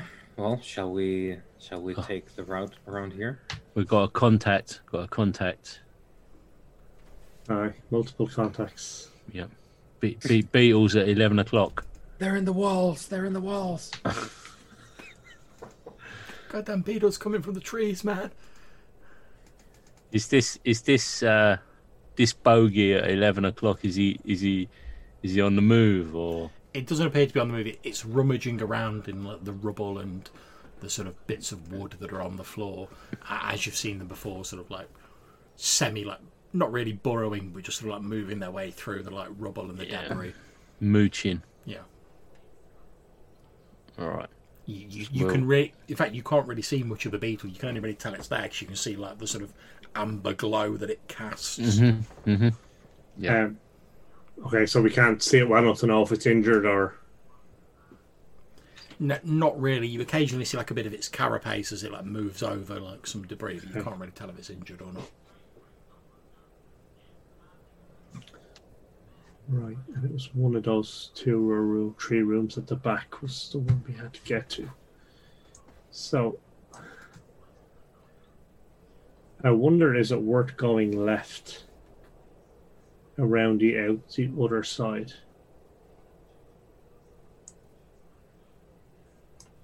Yeah, maybe. Yeah, Oh, there's maybe. another one in there too, near the train center.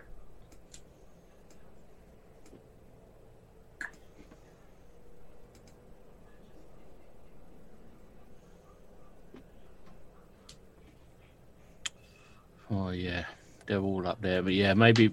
Should we try the other way then? You want to try the other way? There's no harm in looking. No. Head round the western flank. Oh, Malcolm's already making headway. Yeah, there is one in the middle. Is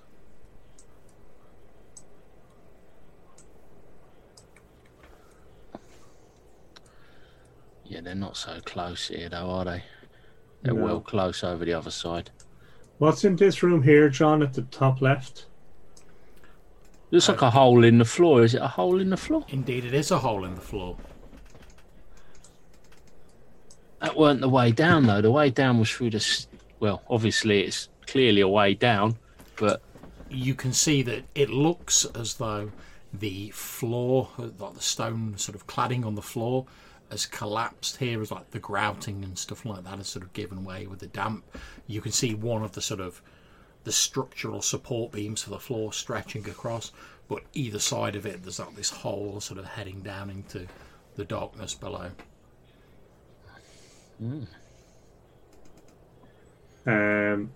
Okay. Do you want to investigate further with a light source, or do we continue round to I'm wondering if this might be a suitable way down to the next level. As opposed to using the stairs. Yeah. Because Weimar said he had a rope, right? I have a rope as well. I have a lantern. Yeah. I mean, I could lower a lantern down there to survey. I have a hook and a rope. Okay. So yes, then I think we should do that, Leopold. Let's put a lantern down and just see if it. Okay, I light up the lantern and hitch it to the line and lower it into the hole.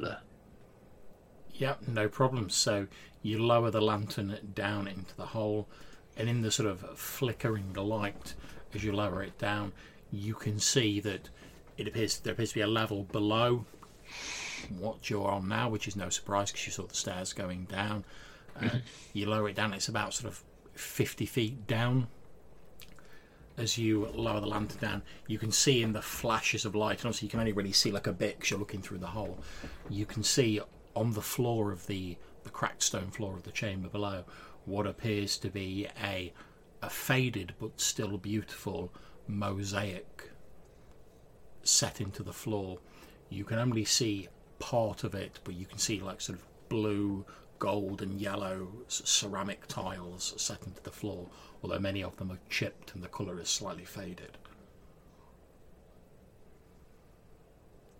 I have to say, Malcolm, that 50 foot, I'm not in a rush to be scaling or descending 50 foot down a line. Okay. Do we want to try the stairs?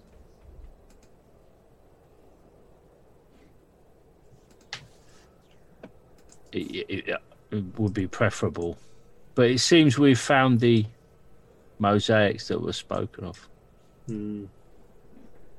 Yeah. John, is this a window into the room with the stairs?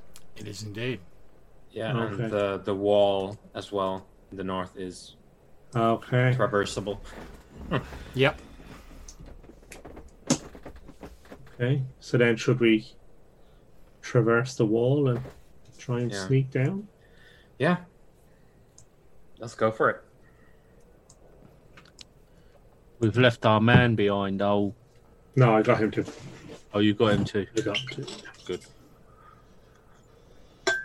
Yeah, let me tell you, Oh, yeah, there he is. there will be no saving Private Ryan in this area, though. Them beetles are nasty. Okay, so are you all heading down the stairs? Yeah, I think so. Okay, in which case just give me a moment to set up your tokens on the other map. As you start going down the stairs, it becomes obvious that like it's dark down there. There's not a lot of light coming in. Are any of you carrying lanterns, torches, etc.?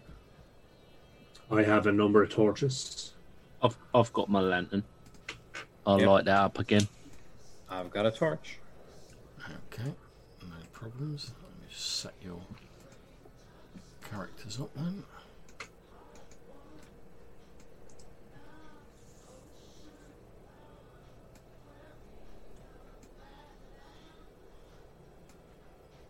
Graded on there as well.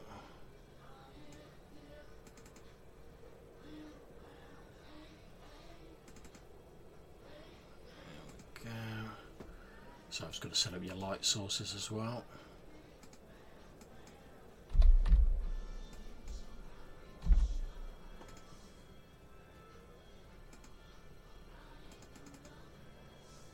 Obviously, the young warrior who's with you doesn't have a torch, unfortunately. I have a spare one I can give him if you want to just. Okay, yeah, no problem. I'll set him up a light then as well. Boom, boom. Apologies for this, guys. Shouldn't be too much longer.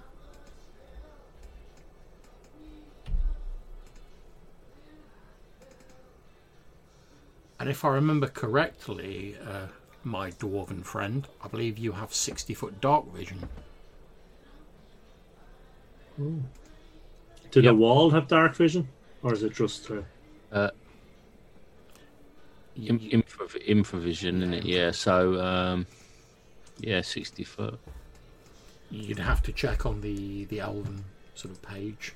I'll take care of checking. They always used to have. Elves, dwarves, halflings don't. No, it's just elves and dwarves in BX, wasn't it? Yeah, infravision to 60 feet. Okay, no problems. Give me a second and I'll set that up for you as well. It's not super great though.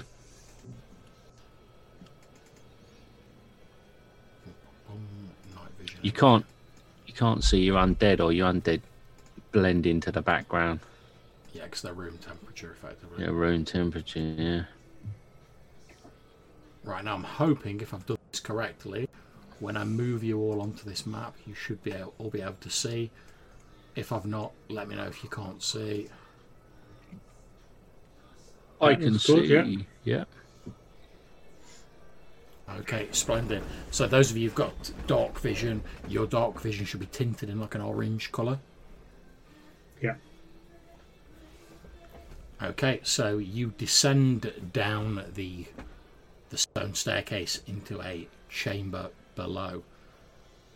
You can see there's like a thin sort of sheen of frost on the stone floor, as damp has obviously penetrated from like the groundwater, etc., and stuff like that, and then frozen with the cold weather. Those of you can see, as you look off to the west, you can make out the mosaic in a chamber beyond.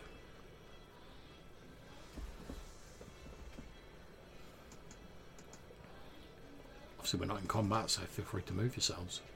Okay, and that this door here is the only door that we can see, is it? Indeed. Okay.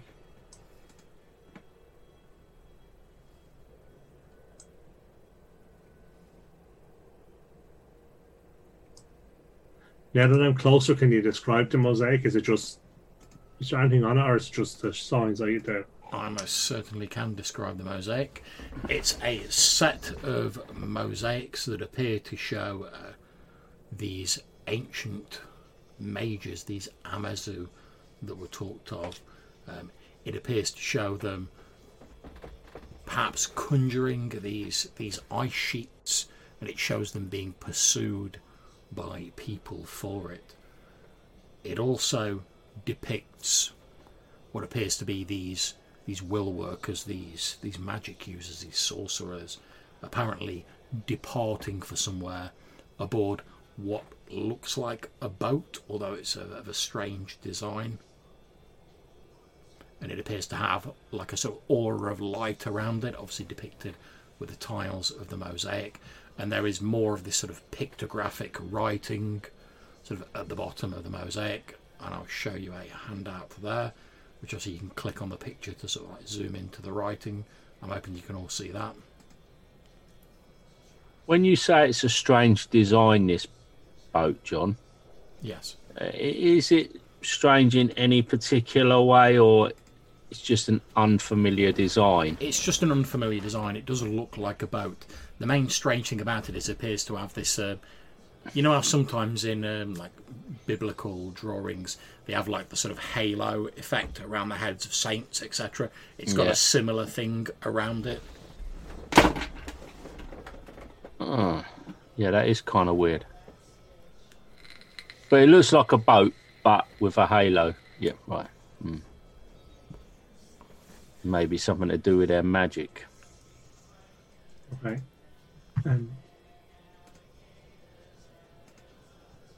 Okay, and Fidelity had already translated this, we think, to the departure of the Amazon. That's correct. Okay, so this is probably as far as she got. Okay. And you would assume that she's probably translated like the pictographic writing, which you should be able to see on the handout, because like there's nothing else that could be writing on it. Yeah. Okay. Okay.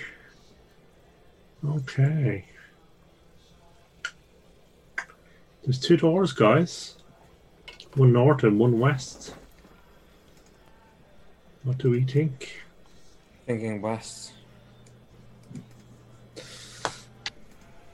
So if I examine the door in the west, can you describe it to me?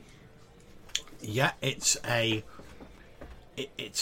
wooden door in fairly bad condition. You're pretty sure, although it's shut, you're pretty sure that like even if it was locked, which you give it like a very gentle sort of like nudge, it's not. But even if it was, due to like the bad state and the damp that's in here, you're pretty sure that like a sturdy kick could just like cave either one of these doors in.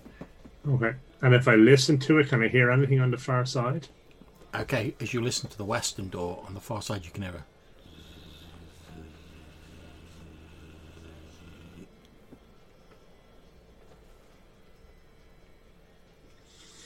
a... Okay. I think there might be something behind this door.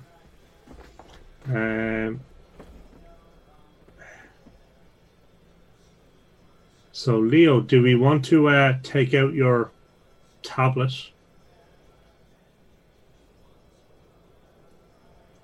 Yeah. I'm fine in with case that. It's the Guardian. Fine with that. I'm just wondering if there's a way that we could record this message. It doesn't look super complex. I think I'm seeing a few T's and a few. You should all be able to, in the handout section, you should all now be able to like see that that handout, so you can look at it at any time you want. Okay. Right. It's called Abbey Mosaic. Abbey Mosaic. And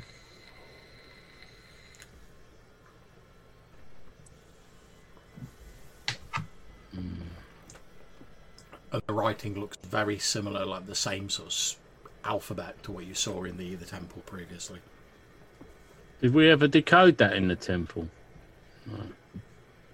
No, but We got a record of it, of any statements or anything, and any particular.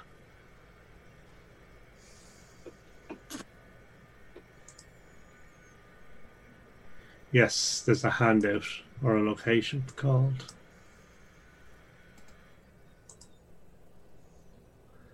So hopefully between the two, with Fidelity's translation, we might be able to. Yeah, there's the handout for what was in the Temple of the Sun.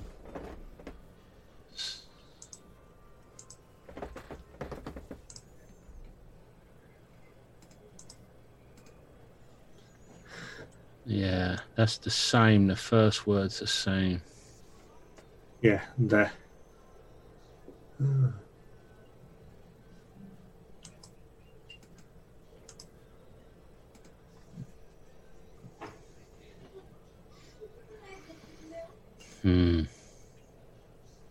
That frog is definitely a vow, that frog thing.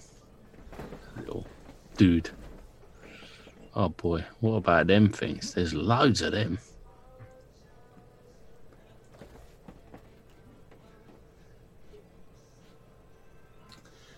Okay, so. Yeah, we should be able to, because we have all the vowels between the departure and Amazu. We must have all the vowels. Amazu, yeah. And Senna. Senna. No, the Senna's not in the title. Senna's the other. The title is described as the departure of the Amazu. She said in her diary that Senna was like another word for the Amazu, but the word Senna is not in the title. Oh,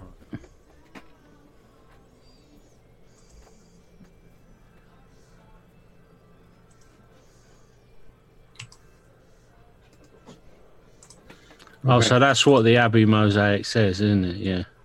Yeah. Yeah. So between the two, when we get back to the Sun Temple, we should be able to translate it, because we have Loads. lots. We have lots and lots. Yeah. Got ya. Bit slow on the uptake there, old Greenie.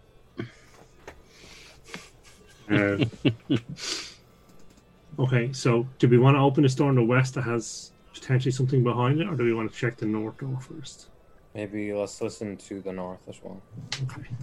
Okay, so you place your ear against the northern door, which is again in a pretty deplorable state, like the western door, made of wood.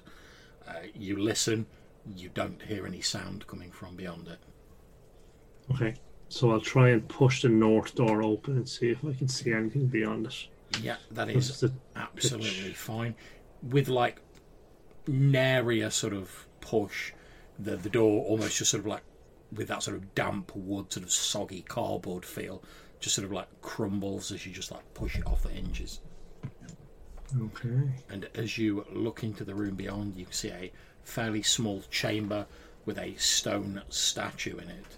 The statue depicts a cloaked figure with a crescent moon behind it. The figure is holding up both of its hands. On one hand is a carved stone depiction of a human heart, and on the other hand sits a small sort of carved human figure with slightly pointed ears. In its hand, like it's holding a human-like creature with pointed ears. It has the statue. If you imagine like the statues there like this, and in one hand is like a tiny human figure with slightly pointed ears, and in the other hand is a heart, obviously all carved of stone. The figure doesn't really seem to have, the statue doesn't seem to have like a face itself. It's just like a hooded sort of robed figure. And is the crescent moon on the wall, or is it part of No, it? it's part of the statue. It appears to be like attached to like the rear of the figure. It's sort of, the crescent sort of rises up over the hooded head of the statue. Okay. And is there any kind of writing on the wall, or There is not. anything else? It seems like that could be some kind of creator or a deity that's given life to these people in its hand, maybe. Anything else on the walls or anything there, John? Okay. You're looking around, Leopold. You don't really find anything. Obviously, Malcolm, you're also looking around, as you said. As you're looking around, you don't notice it at first, but as you're sort of like checking the walls and you're sort of like running your hands along it, you can feel that on like a sort of one of the sections of the stone wall to the west, there's like a barely perceptible like seam around like a large block of the stone. You sort of like feel it with your fingers as you run it across, Malcolm. Okay. So does it feel like a wall might push, or is it like a crevice to kind of put my fingers in? And It's not a crevice, like I say. It feels like a seam. You might be right. It might be sort of hinged, but obviously you've not like pushed on it. You've just sort of run your hand across it and you felt the seam. So I guess then what I want to do is kind of push, the top or the sides or the bottom to see if it's hinged in any way, if it moves at all. Okay, you push it, and it indeed sort of on a hidden sort of hinge swings inwards, revealing another chamber beyond. Okay. Well, that's quite a good spot for a human. And as you look in, you can see on the western wall of this chamber is a large sort of heavy mouldering tapestry. From what little you can see of the sort of faded design, it appears to depict a group of cloaked figures standing atop a giant expanse of ice. They are all holding wooden staffs high above their heads. And as you sort of look down, at first you think like there's like a spot of damp or like a smudge on the tapestry, sort of like near the bottom. But as you look at it, you can see that actually the tapestry depicts some sort of dark mass, like in the centre of this like block of this sort of like glacier they're standing on. Okay. Like they call the ice forward to. Like I say, people stood on top of the ice holding staffs, and then deep down inside the ice is like this dark, indistinct shape. Okay. Okay. That's a bit foreboding.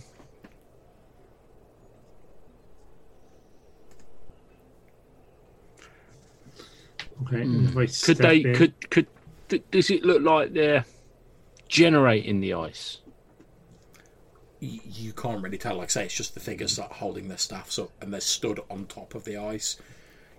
You guess possibly not, because obviously they're stood on top of the ice going like Right. that. If they created, they wouldn't be automatically stood on the top of it. No, they'd be sort of. Yeah. How big is the dark figure?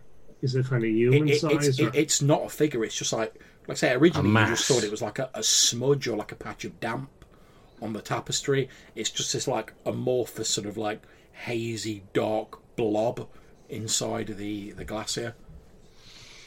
I don't like the look of that at all. Not one bit. It's okay though. It's not like the glacier is melting or that. Nah. Okay. Is there anything else in the room? There doesn't appear to be. You can roll me a d6 if you wish. If you're like, actively searching. Yeah. Okay, you don't find anything else in the room. Oh, I'd like, whilst he's doing that, to take a better look at this this little figure in the palm of this statue. Yeah. Okay. And also take a little peek under that hood as I'm passing by. Okay, now obviously the hood's carved of stone.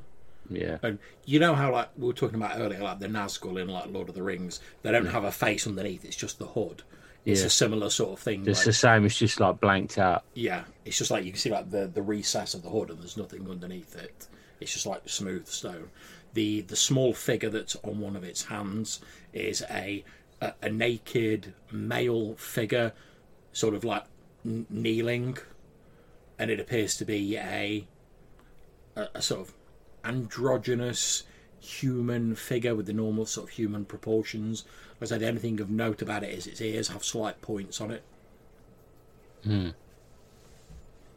Let's see.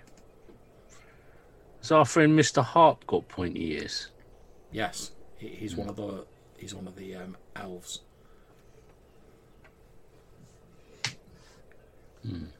At which point, I'm going to ask you, Leopold, make me an intelligence check. Or you can use wisdom if you prefer. I think I'm more intelligent than I am wise. I'm well educated and not so sensible. How'd you make the check? How'd you make the fancy check then, instead of just rolling a dice? I just roll a dice, to be honest. Yeah, I did. I have up till now, but Rob was doing a fancy one, I noticed. Whee! Nice. Okay. So you remember that sort of like this is like fairly common knowledge in like Rohirrim. The reason the Wold or the elves are shunned is because they're rumoured to be like descended from the ancient mages of Valkonen, and when the Exodus occurred, people like blamed them for bringing about the Ice Age. So the elves sort of got the brunt of all that sort of hatred and animosity, and that's partly why they like withdrew to the forests, because they were like getting too much shit off other people. Like, oh, you know, you're just as bad as them mages there. What caused it in the first place? And they were like, oh, we've had enough of this. We're like retreating to the forest. Yeah, bugging out. And everyone knows it was the dwarves anyway. Delve too deep. Always forever delving too deep. So this may be one of Malcolm's old deities of some sort. And the heart, there was a heart in the other. Yeah. Anything weird about the heart? Does it look pretty regular? No, it looks like the only thing like remarkable about it is like the detail with which it's carved. I mean, it's obviously made out of stone, but it is like a well carved depiction of like a heart. You know, like veins, etc. Yeah, like anatomically correct kind of thing. Yeah. Huh. Any carvings around the base of the statue or anything like that? Roll me a d6.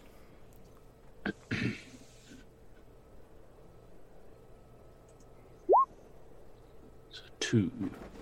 Okay, you look around. You see that there must have. It looks like there were once some carvings, but they've sort of been worn away, and they're illegible now. Even with my stone cunning. Oh man! Remind me, what are the rules for your stone cunning? I detect like hidden and sloping passages and irregularities in stone. I'm not sure about the exact OSC. That's fine.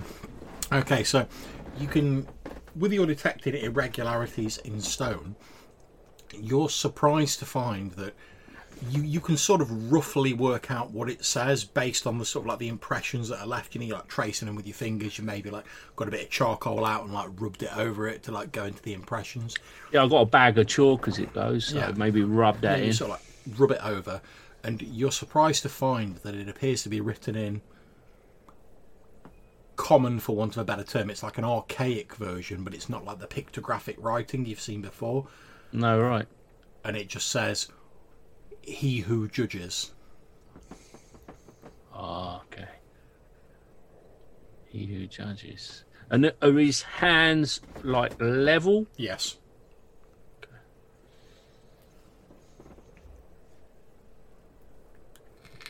Okay.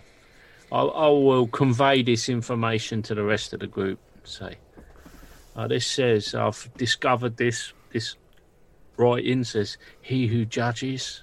It seems like he's weighing up, and maybe some judgment has been found that things are equal in some way.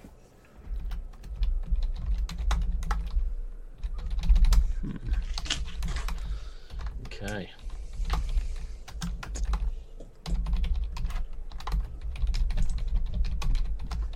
What do you think, gentlemen?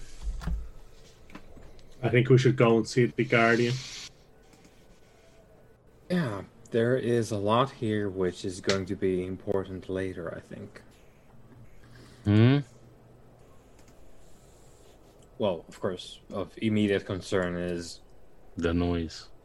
But the rest, something for later, and something that is going to be valuable to a multitude of people, I think. Well, we can certainly ask the Master as well. He is wise in the ways of...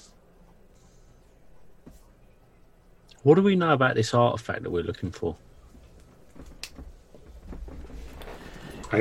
That sentence sums up exactly what we know about this artifact, in that there is an artifact. And we're looking for it. Okay. Right, we think it might also be used in the fight against... Yeah, maybe a weapon. We've not seen any visual representations of said artifact then, clearly. No, we were told it was here, so... Right. We'll know it when we see it, no doubt. There will be a glowing aura. Head, you can say, "Oh, that is it." That'll be it. That big ass axe. Okay. Oh. Okay then. We're procrastinating. Let's head over to the door. Do you want to go with the token? Yeah, I can do. I mean, yeah, I'll take point and I'll listen. Okay. Anyone who's using a torch, your torch is starting to burn low. Okay. So obviously, you guys have been moving around in here for a bit, and you've been exploring as well. Okay, so how many did I have? I got a new one.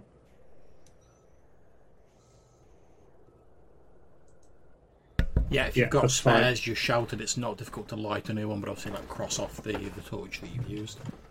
Cool. Yeah, I'll do the same, and I have a spare one for Simon as well. Okay.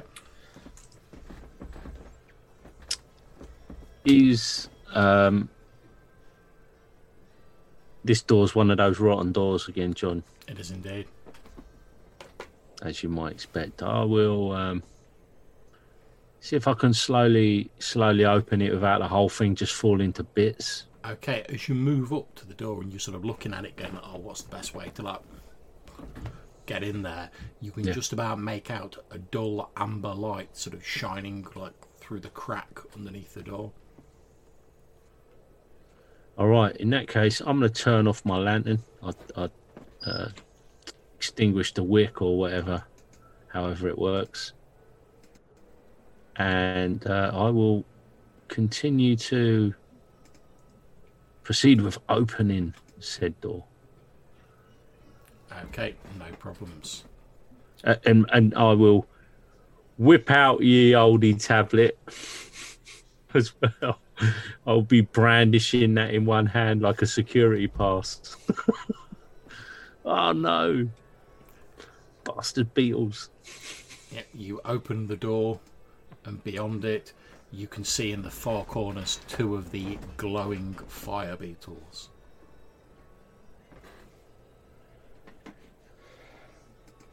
Obviously, because you've like extinguished your lantern and you're looking in there like using your dark vision, they don't appear to have immediately spotted you. Okay, right. And because you said you were very careful about how you sort of did the door, because if you just smashed it open, they'd have known you were there.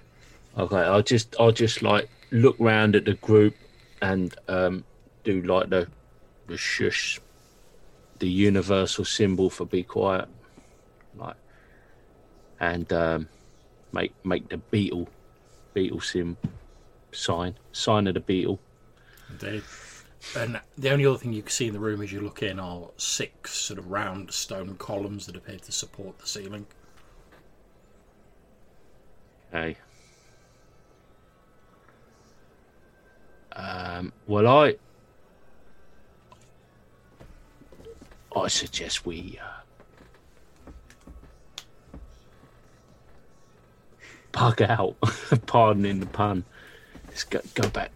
Is there? There's another door. We can go the other way, can't we? Was there another way?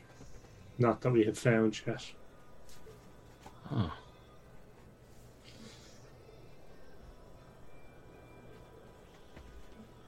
I see. Nothing to the east. No, we didn't see out to the east. Well, there's 2 beetles. But they're the soft fire beetles, right? Not the armored ones. That's correct. Yeah. Well, you wanna take them out? I think that we could block one of them in the doorway and take him out. Because we can. You're relatively short and stocky, right? So we can shoot over you. Yeah. So myself and Weimar can shoot over you. And then because only one of them can get at you, you should be okay. And if you get struck, we can swap. Okay. So I'll shoot one then. Yeah. Go for it. Oh. Here we go. Can we all shoot at the same time? Yeah. Didn't do it. Why didn't it do it? Okay, which one are you shooting, Malcolm? The one on my left, at the bottom, I guess. Okay. So your arrow thunks into that beetle, and you hear like a sort of soft, like screech and chittering from it. Are you shooting the same one, Weimar? Okay, another arrow like thunk into it. You can see it appears to be like moving very slowly, like the buzzing's quite erratic. There's like ichor leaking out of it. You fire a crossbow bolt, but it like clatters off the wall. Leopold. I've got a +1 on that, if that makes any difference to him. Okay, so obviously that has attracted their attention. So I'm going to roll a d6 for their initiative. So if one of you guys wants to roll a d6 for your group initiative. Okay, so you guys get to go first. Okay, I'm going to shoot the same one again. Go for it. Oh, that's terrible. Yeah, so you shoot the same one, but your arrow clatters off its carapace. Whew, Leopold, roll your damage. Are you shooting the same one that was shot previously? Yeah. Let's Okay. try and kill one. Oh, that should Okay, do it. as it starts like taking off like zzz, to head towards you, your arrow just like and pins it to the wall. Boom. Nice.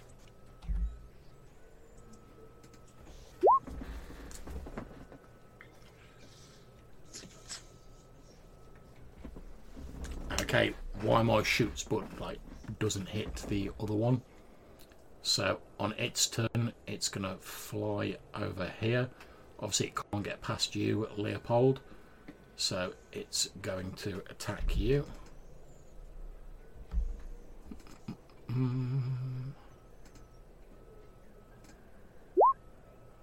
I'm guessing that's not enough to do you. So it starts trying to get at you with its mandibles, but it can't get through your sort of heavy winter cloak and your thick clothing. So it's sort of like you're sort of like batting it away as it's like trying to sort of grapple onto you with its legs and its pincers. Over to you guys. Okay, so here we go. Another shot. No. Ooh, Okay. it's 2 natural 20s and 5 points of damage with the two of them. Isn't that ridiculous? Okay, so would you like to describe how with cinematic elan you take out this beetle? So I guess what I'm trying to do is, as it's trying to bite Leopold, I'm kind of leaning over, and then I just want to kind of shoot it down into its open mouth and kind of into the back of its So throat. you wait that until it goes like ready to bite onto Leopold, and then you just like lean over him like straight down between its mandibles. As the bolt goes in, it's like, and then it just drops onto its back, falling off Leopold. Its legs kick for a little bit, and then like Ice palm it out of the way. yeah, as it's collapsing back, and you're just like Off! okay. Oh, jeez. Are we harvesting the glowing glands? I think we should. Good, yeah. Yeah. Save on our light sources. Indeed. Do we reckon these beetles are edible? Difficult to know without trying. Without trying, yeah. There's nothing that obviously like speaks of like it's not got like any obvious like venom glands or anything like that like a snake would have, but There's something to be said about the fact that these two were here behind a closed door for who knows how long. Yes.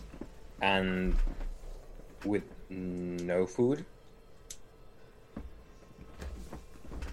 okay. So, If you guys are harvesting the glands from them, each beetle has 3 of these glowing glands on them, 2 above the eyes and 1 on the abdomen. As you sort of take them out, you see that they cast this amber light in a 10-foot radius, and I'll tell you now that like once removed, they keep glowing for D6 days. So I'll roll a D6, just like 1 for all of them. So they will keep glowing for 5 days. So you've got 6 of them altogether because there's 2 beetles. So we're all right for a rudimentary light source. Yep. Okay. We better have a little look around in this room, I guess. Yeah, I think so. Oh, we've got a door, it looks like. So we've got a door down to the south, if I'm not mistaken. Indeed. And a sorry state it's in as well.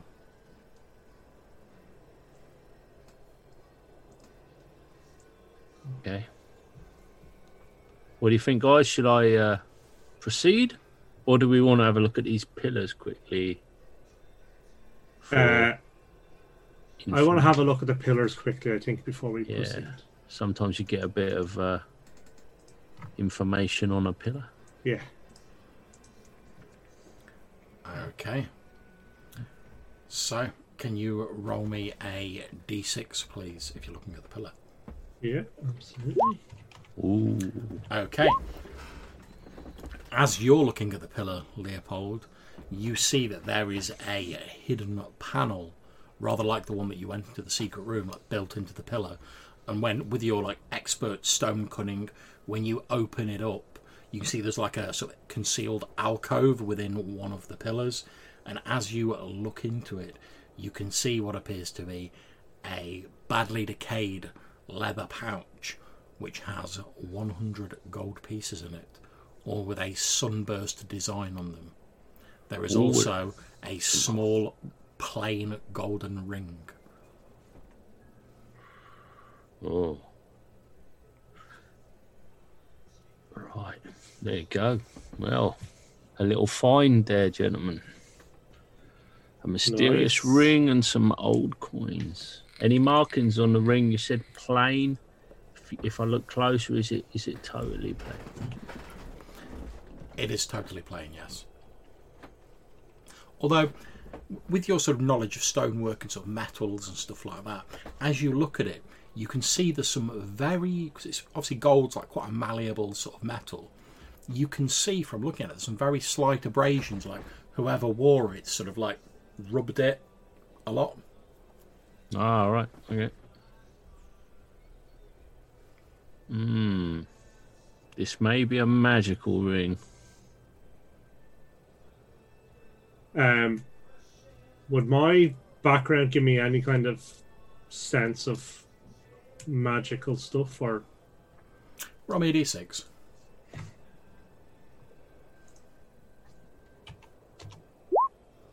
I'm guessing not. You're not sure.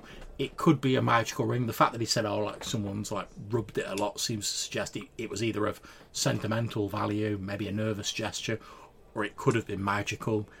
You can't really tell because there's no like designs or anything on it to give you a hint. It's just a plain gold band. Should I put it on and rub it and see what happens?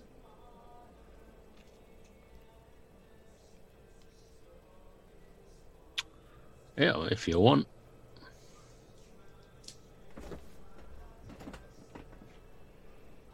Is that what you're going to do? Yeah, why not? Okay. So, I haven't lost a character in almost a session. you slide this plain gold band onto one of your fingers, and as you put it on, you notice that, like, although it's just like a plain gold, it feels quite heavy as you're wearing it, and you rub the ring, and there is a very faint, and the room quickly fills with a thick, dense smoke. As the smoke clears, there is a hooded figure, rather like the statue you saw previously. Hood over the bowed face. A dark blue, almost black robe. The figure extends its hand. You can see there is no flesh on the hand. The hand is made entirely of bone. It raises a hand and goes,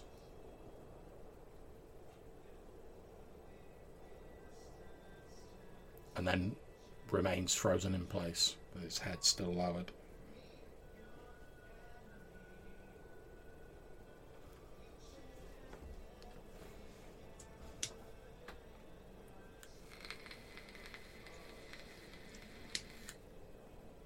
If I rub the ring again, does it? You rub the ring again, nothing happens. This figure still just stood in front of you. If you sort of move, like the figure turns to like face you, sort of holding its hand up. Okay. Is he the only one that can see No, this, you or can all is see it? it. The smoke is now cleared. This figure is literally stood in front of him like this. I say you can't see any face. You can see darkness below this dark blue, almost black robe. It's telling us one. Fresh bruise. It's Yes. telling us one something. One question, one answer, one judgment, one try, Wish. one. About that. Think this is the relic? Don't seem very relic-y, does it? No. Well, As you're saying, relic. as you're saying Yes. that, Simon Graydon says, I always thought the relic was some sort of ancient artifact of war, like a weapon or something. Ah, Well, it seems Simon has some more information. If I talk to the creature, does it acknowledge me at all? What do you say to it? Greetings. Greetings and salutations. It says something in a language that you don't understand, in a sort of dry, dusty, withered voice. And then a few moments later, in the common tongue, but still with the same dry, mummified, raspy voice, it says, "Judgment, night, sorcery, and the earth are my domain. You have one request. Name it."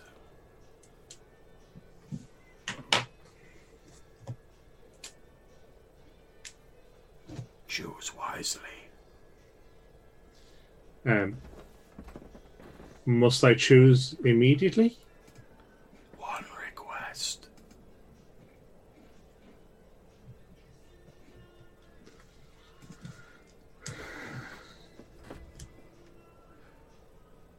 It has been long since I've dealt with any of your kind.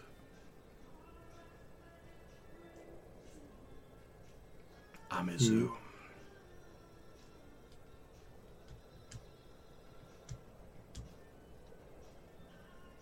What is your name? I am the judge, one of the five.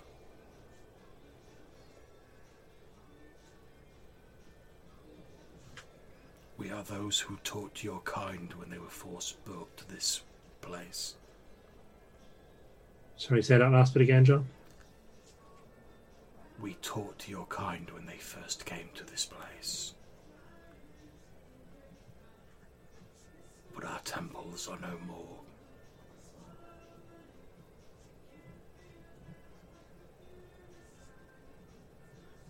For you are tainted by the smoking mirror.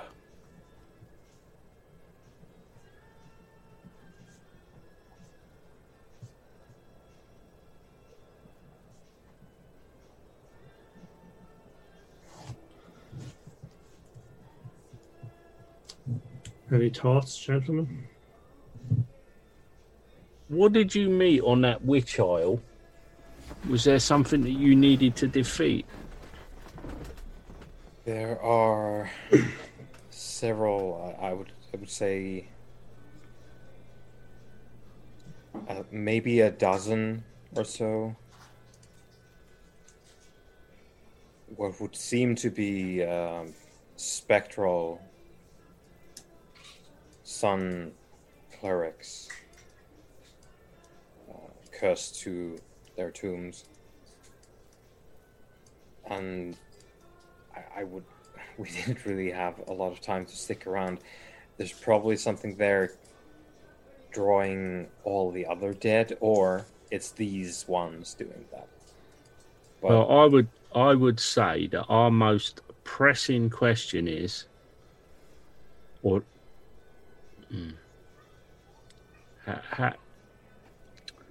we really need the dead to rest when they're dead and stop coming alive and causing grief. So do we want to know, do we want to put it to this thing that, you know, the dead are rising and heading to the west?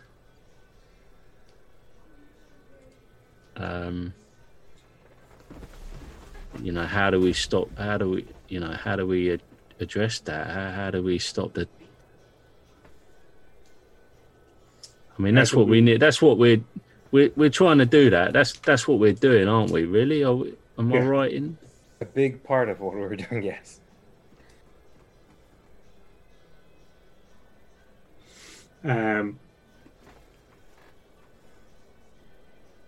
So then I will come back to the judge. We seek information on how to end a curse on the Witch's Isle that will prevent it calling out to the dead and allow the dead to rest peacefully. Then all you wish for your request is information. Is this correct? Curious. Ask if it can just end the curse. Can you end the curse? If that is your request. There we go. Choose your words carefully, though. Hmm.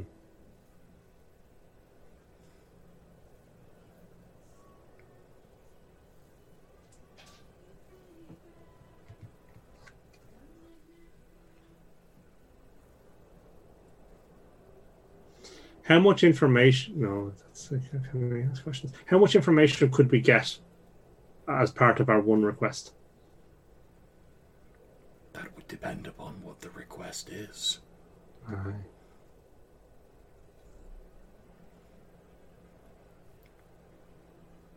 The knowledge of how to work one's will to affect one's surroundings is my purview.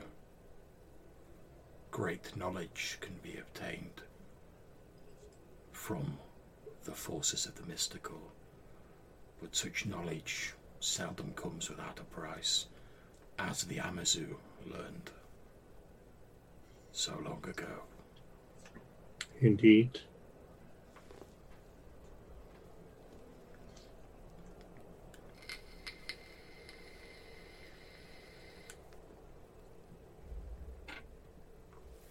How much do you know of the Amazu and the troubles that befell them? A great deal.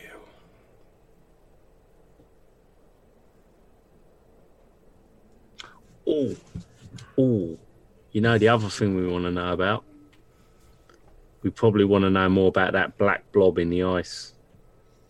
Yeah, that's what I was... Yeah, right. Okay. So them dudes with the staffs in that picture, did they have pointy ears? You couldn't really tell because they had like hoods. Oh, did they? Right. Okay. They were probably the Amazu, though, weren't they? They had staffs and they look like wizards, so it's a fair Yeah. It seems consistent with the lore so far uncovered.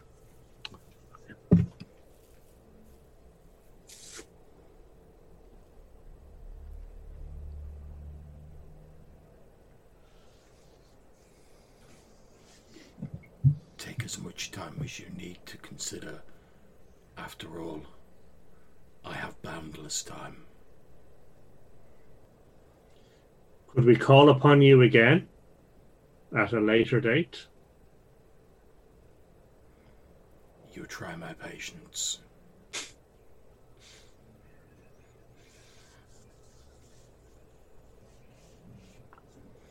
I am bound by ancient compact with the one who forged the ring that you wear to appear and grant them one request. And one request only. I am here to honor that compact. Even though the person who forged it is not the person who now wears the ring.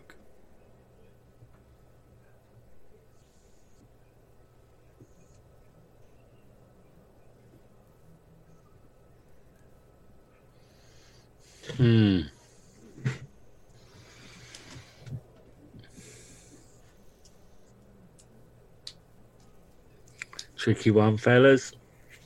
Tricky one. Yeah.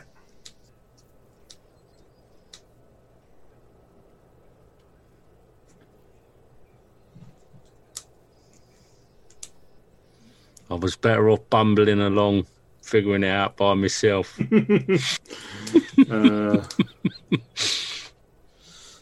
At which point, with a very slight note of wry amusement in its voice, the figure sort of inclines its head a little to face in your direction, Leopold, and says, "If your request is simply that I depart, that is also within my power to grant." Oh, no. Let's not be hasty. I was just thinking out loud. That is fine. You do not wear the ring. Good. I can't say as I'm not glad about that. Oh dear. Okay. You know, Malcolm, with great power comes great responsibility. Indeed.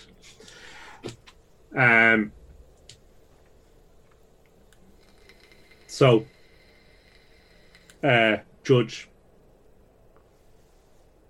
I would know the tale of what befell the Amazu, the coming of the glacier, what darkness hides beneath the glacier, and what, if anything, you could tell us around the curse of the Witch's Isle. Very well. And that is your request. It is. He pauses for a few moments, sort of like straightens his head up, and you hear like a sort of like cracking of bones beneath the cowl. And he says, "Before I begin my tale, know that this world upon which you walk is not the first world that was created, but the third. The first world created was ideal, perfect, shining. It was quickly consumed and destroyed by chaos. When the second world was built, a small amount of chaos was built into its design in the hope to prevent its destruction. The Ancient Ones were brought fully formed into the second world, but chaos still consumed it, although some of the Ancient Ones escaped the destruction. I was one of those Ancient Ones, along with 4 of my siblings. We were empowered in the creation of this third world. However, plans did not go as we would have wished. When the third world was constructed, it was hoped that when the Creator rested and chaos rose to destroy this world, that myself and my 4 siblings would be able to fight it back and destroy it. But chaos cannot be destroyed, and we imprisoned it below the world. However, one of my siblings, known to your kind as the Smoking Mirror, was corrupted as we fought against chaos. When able to destroy one of our own kind, we imprisoned it below a great sheet of ice, and there it remained for many hundreds, thousands of your years. When the Amazu rose to lead your people, the Ancient Ones taught them many things. They learned mastery over the land, sea and air, and it was a golden time for your people. They made the land temperate, warmer, more suitable for your kind. But at the last, the Amazu realized their error, and they beheld the children of the Smoking Mirror imprisoned in the ice. And they realized that their workings would soon free them from their prison and would bring disaster upon this world, perhaps even unmaking it. With no time to explain to the people, many of the most powerful Amazu sacrificed their own lives to create a great working that summoned the great ice sheets and shrouded the land in cold, once more imprisoning the children of the Smoking Mirror in their icy prison. When those who survived returned to their people, they were outcast because of it, though the order of warriors that rose to protect them were deemed as traitors, and they were put to death, blinded so that they might never find their way to the afterlife. As they died, they cursed their slayers, and that curse causes them to linger yet, and rise each night, searching for those who wronged them on what you now know as the Witch's Isle.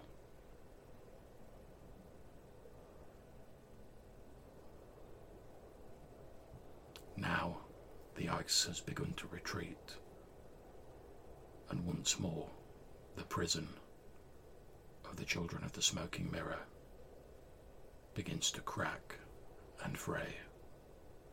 But there are no great Amazu remaining to give their lives valiantly to reseal it. And those, like myself and my brethren, who once strode this world as gods and were worshipped by your kind when they were but young, are now weak from too many years of being forgotten.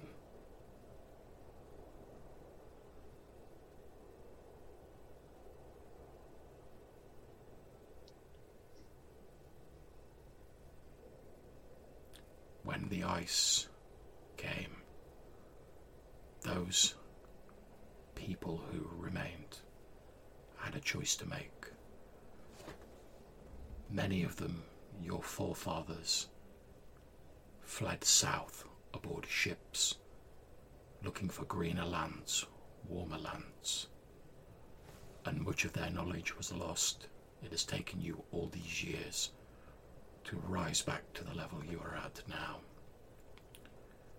Those remnants of the Amazu who remained split into separate groups. Some of them chose to follow the ways of the Ancient Ones and leave this place.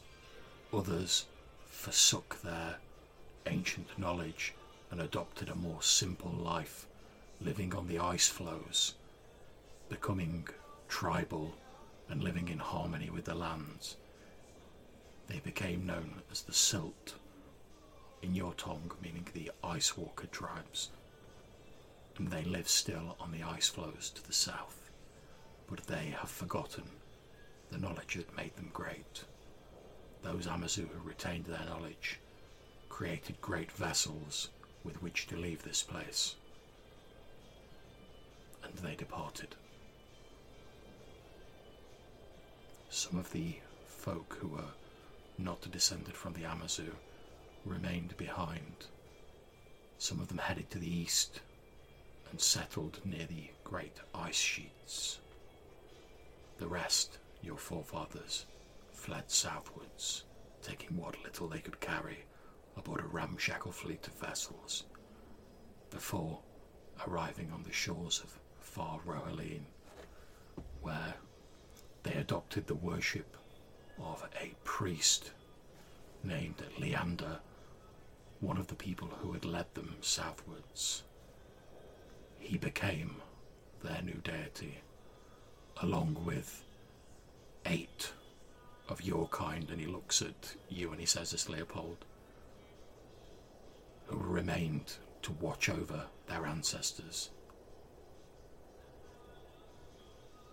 They became your new gods, and we were forgotten. And as he says that, he lowers his head and he just fades away.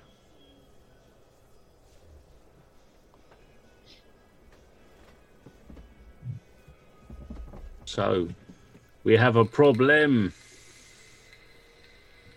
Yes, we do. First boat back to Rohaleen, yeah? As I mentioned, a lot of this is going to be very important for a lot of people. We've got an ecological global warming issue on our hands here.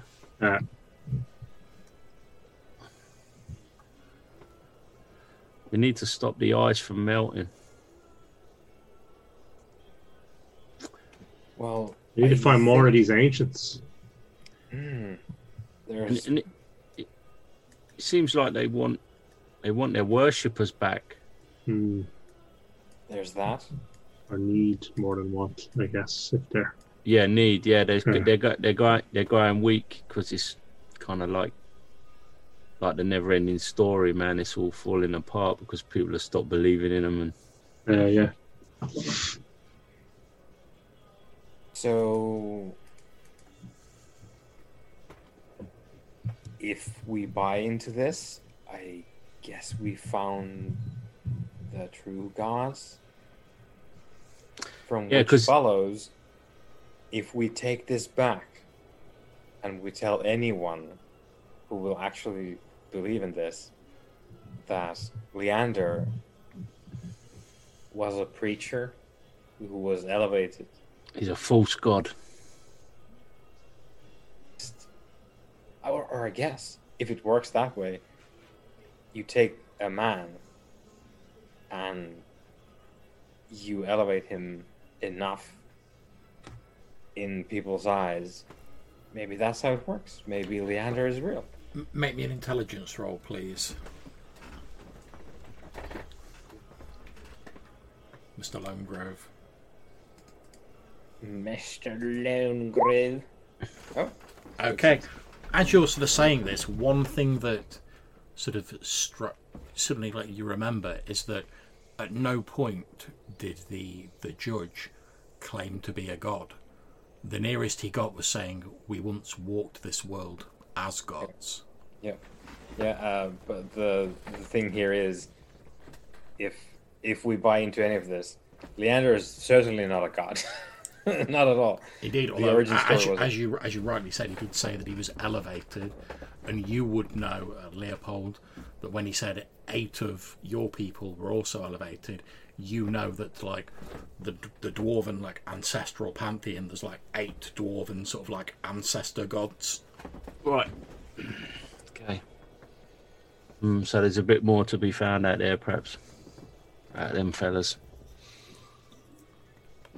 And then he explained the curse. The curse. So these sun protector types, the guardians of the Isle, they were protecting the wizards, if I got that right. The Amazu, yeah. The Amazu, they were the protectors of the Amazu. Yeah, and he basically said, "Oh, when the Amazu came back, and everyone was like, 'You're to blame for the ice sheets coming,' and these warriors were like, 'Oh, we're here to like defend the Amazu. Like, step back.' back. They were basically like shanked by the like angry mob, and like blinded them because they're like, 'Oh, you're blaspheming. I'm going to blind you so you'll never like see your way to heaven.' And as they were dying, they like cursed the people who'd wronged them. Yeah, that and that's curse everyone causes them to else. rise up. He did also see some mosaics there to indicate that death as well. Okay. So I wonder how far-reaching the curse is. I wonder if it affects, like Malcolm's people, the dwarves. I will tell you for nothing. You know that it obviously doesn't extend across the whole world because like the dead aren't rising in Rohalin. No, right. So it's obviously not. It obviously does have some sort of range. Yeah. And it was only 25 odd as well, right? When we were there. Yeah. No, like there wasn't hundreds. No. So it feels like the Lang have a solution because there wasn't any Lang. Yeah, they're dead rise, don't they, though? Yeah. They're dead rise. But they are descendants. It's said that they are descendants. They moved into the east. So they got tarred with the same brush, it would appear. I thought they were not descendants. Yeah, they were descendants of people who weren't the Amazu. So they were descendants of the non-mages and they moved to the east. Yeah, they're the descendants of the Amazu, the Amazu split into 2.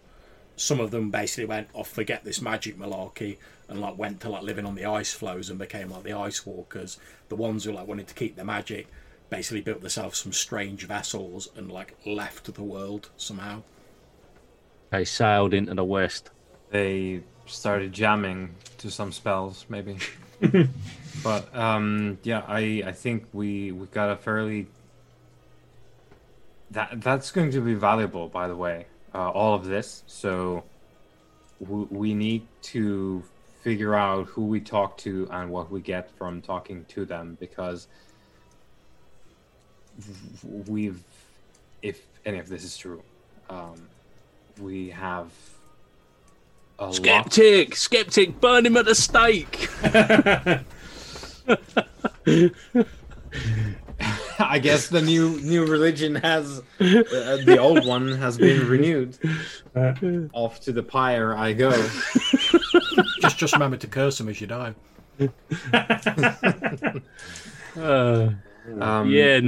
There's some factions. There's some factions, yeah. We have discovered a lot to add to the history rolls, which will be very, very profitable and important to whoever's coming, and they will, as we already heard. There's your cast-off nobles building houses here, claiming titles. It's not going to be too long before their parents come over and decide that, oh, this was important enough for them to steal it. So there's that, and then do we actually want to try and do something about this? About the ice? Yeah. And I I think think we have to, right? I think on that bombshell, as Harp says, I think we have to.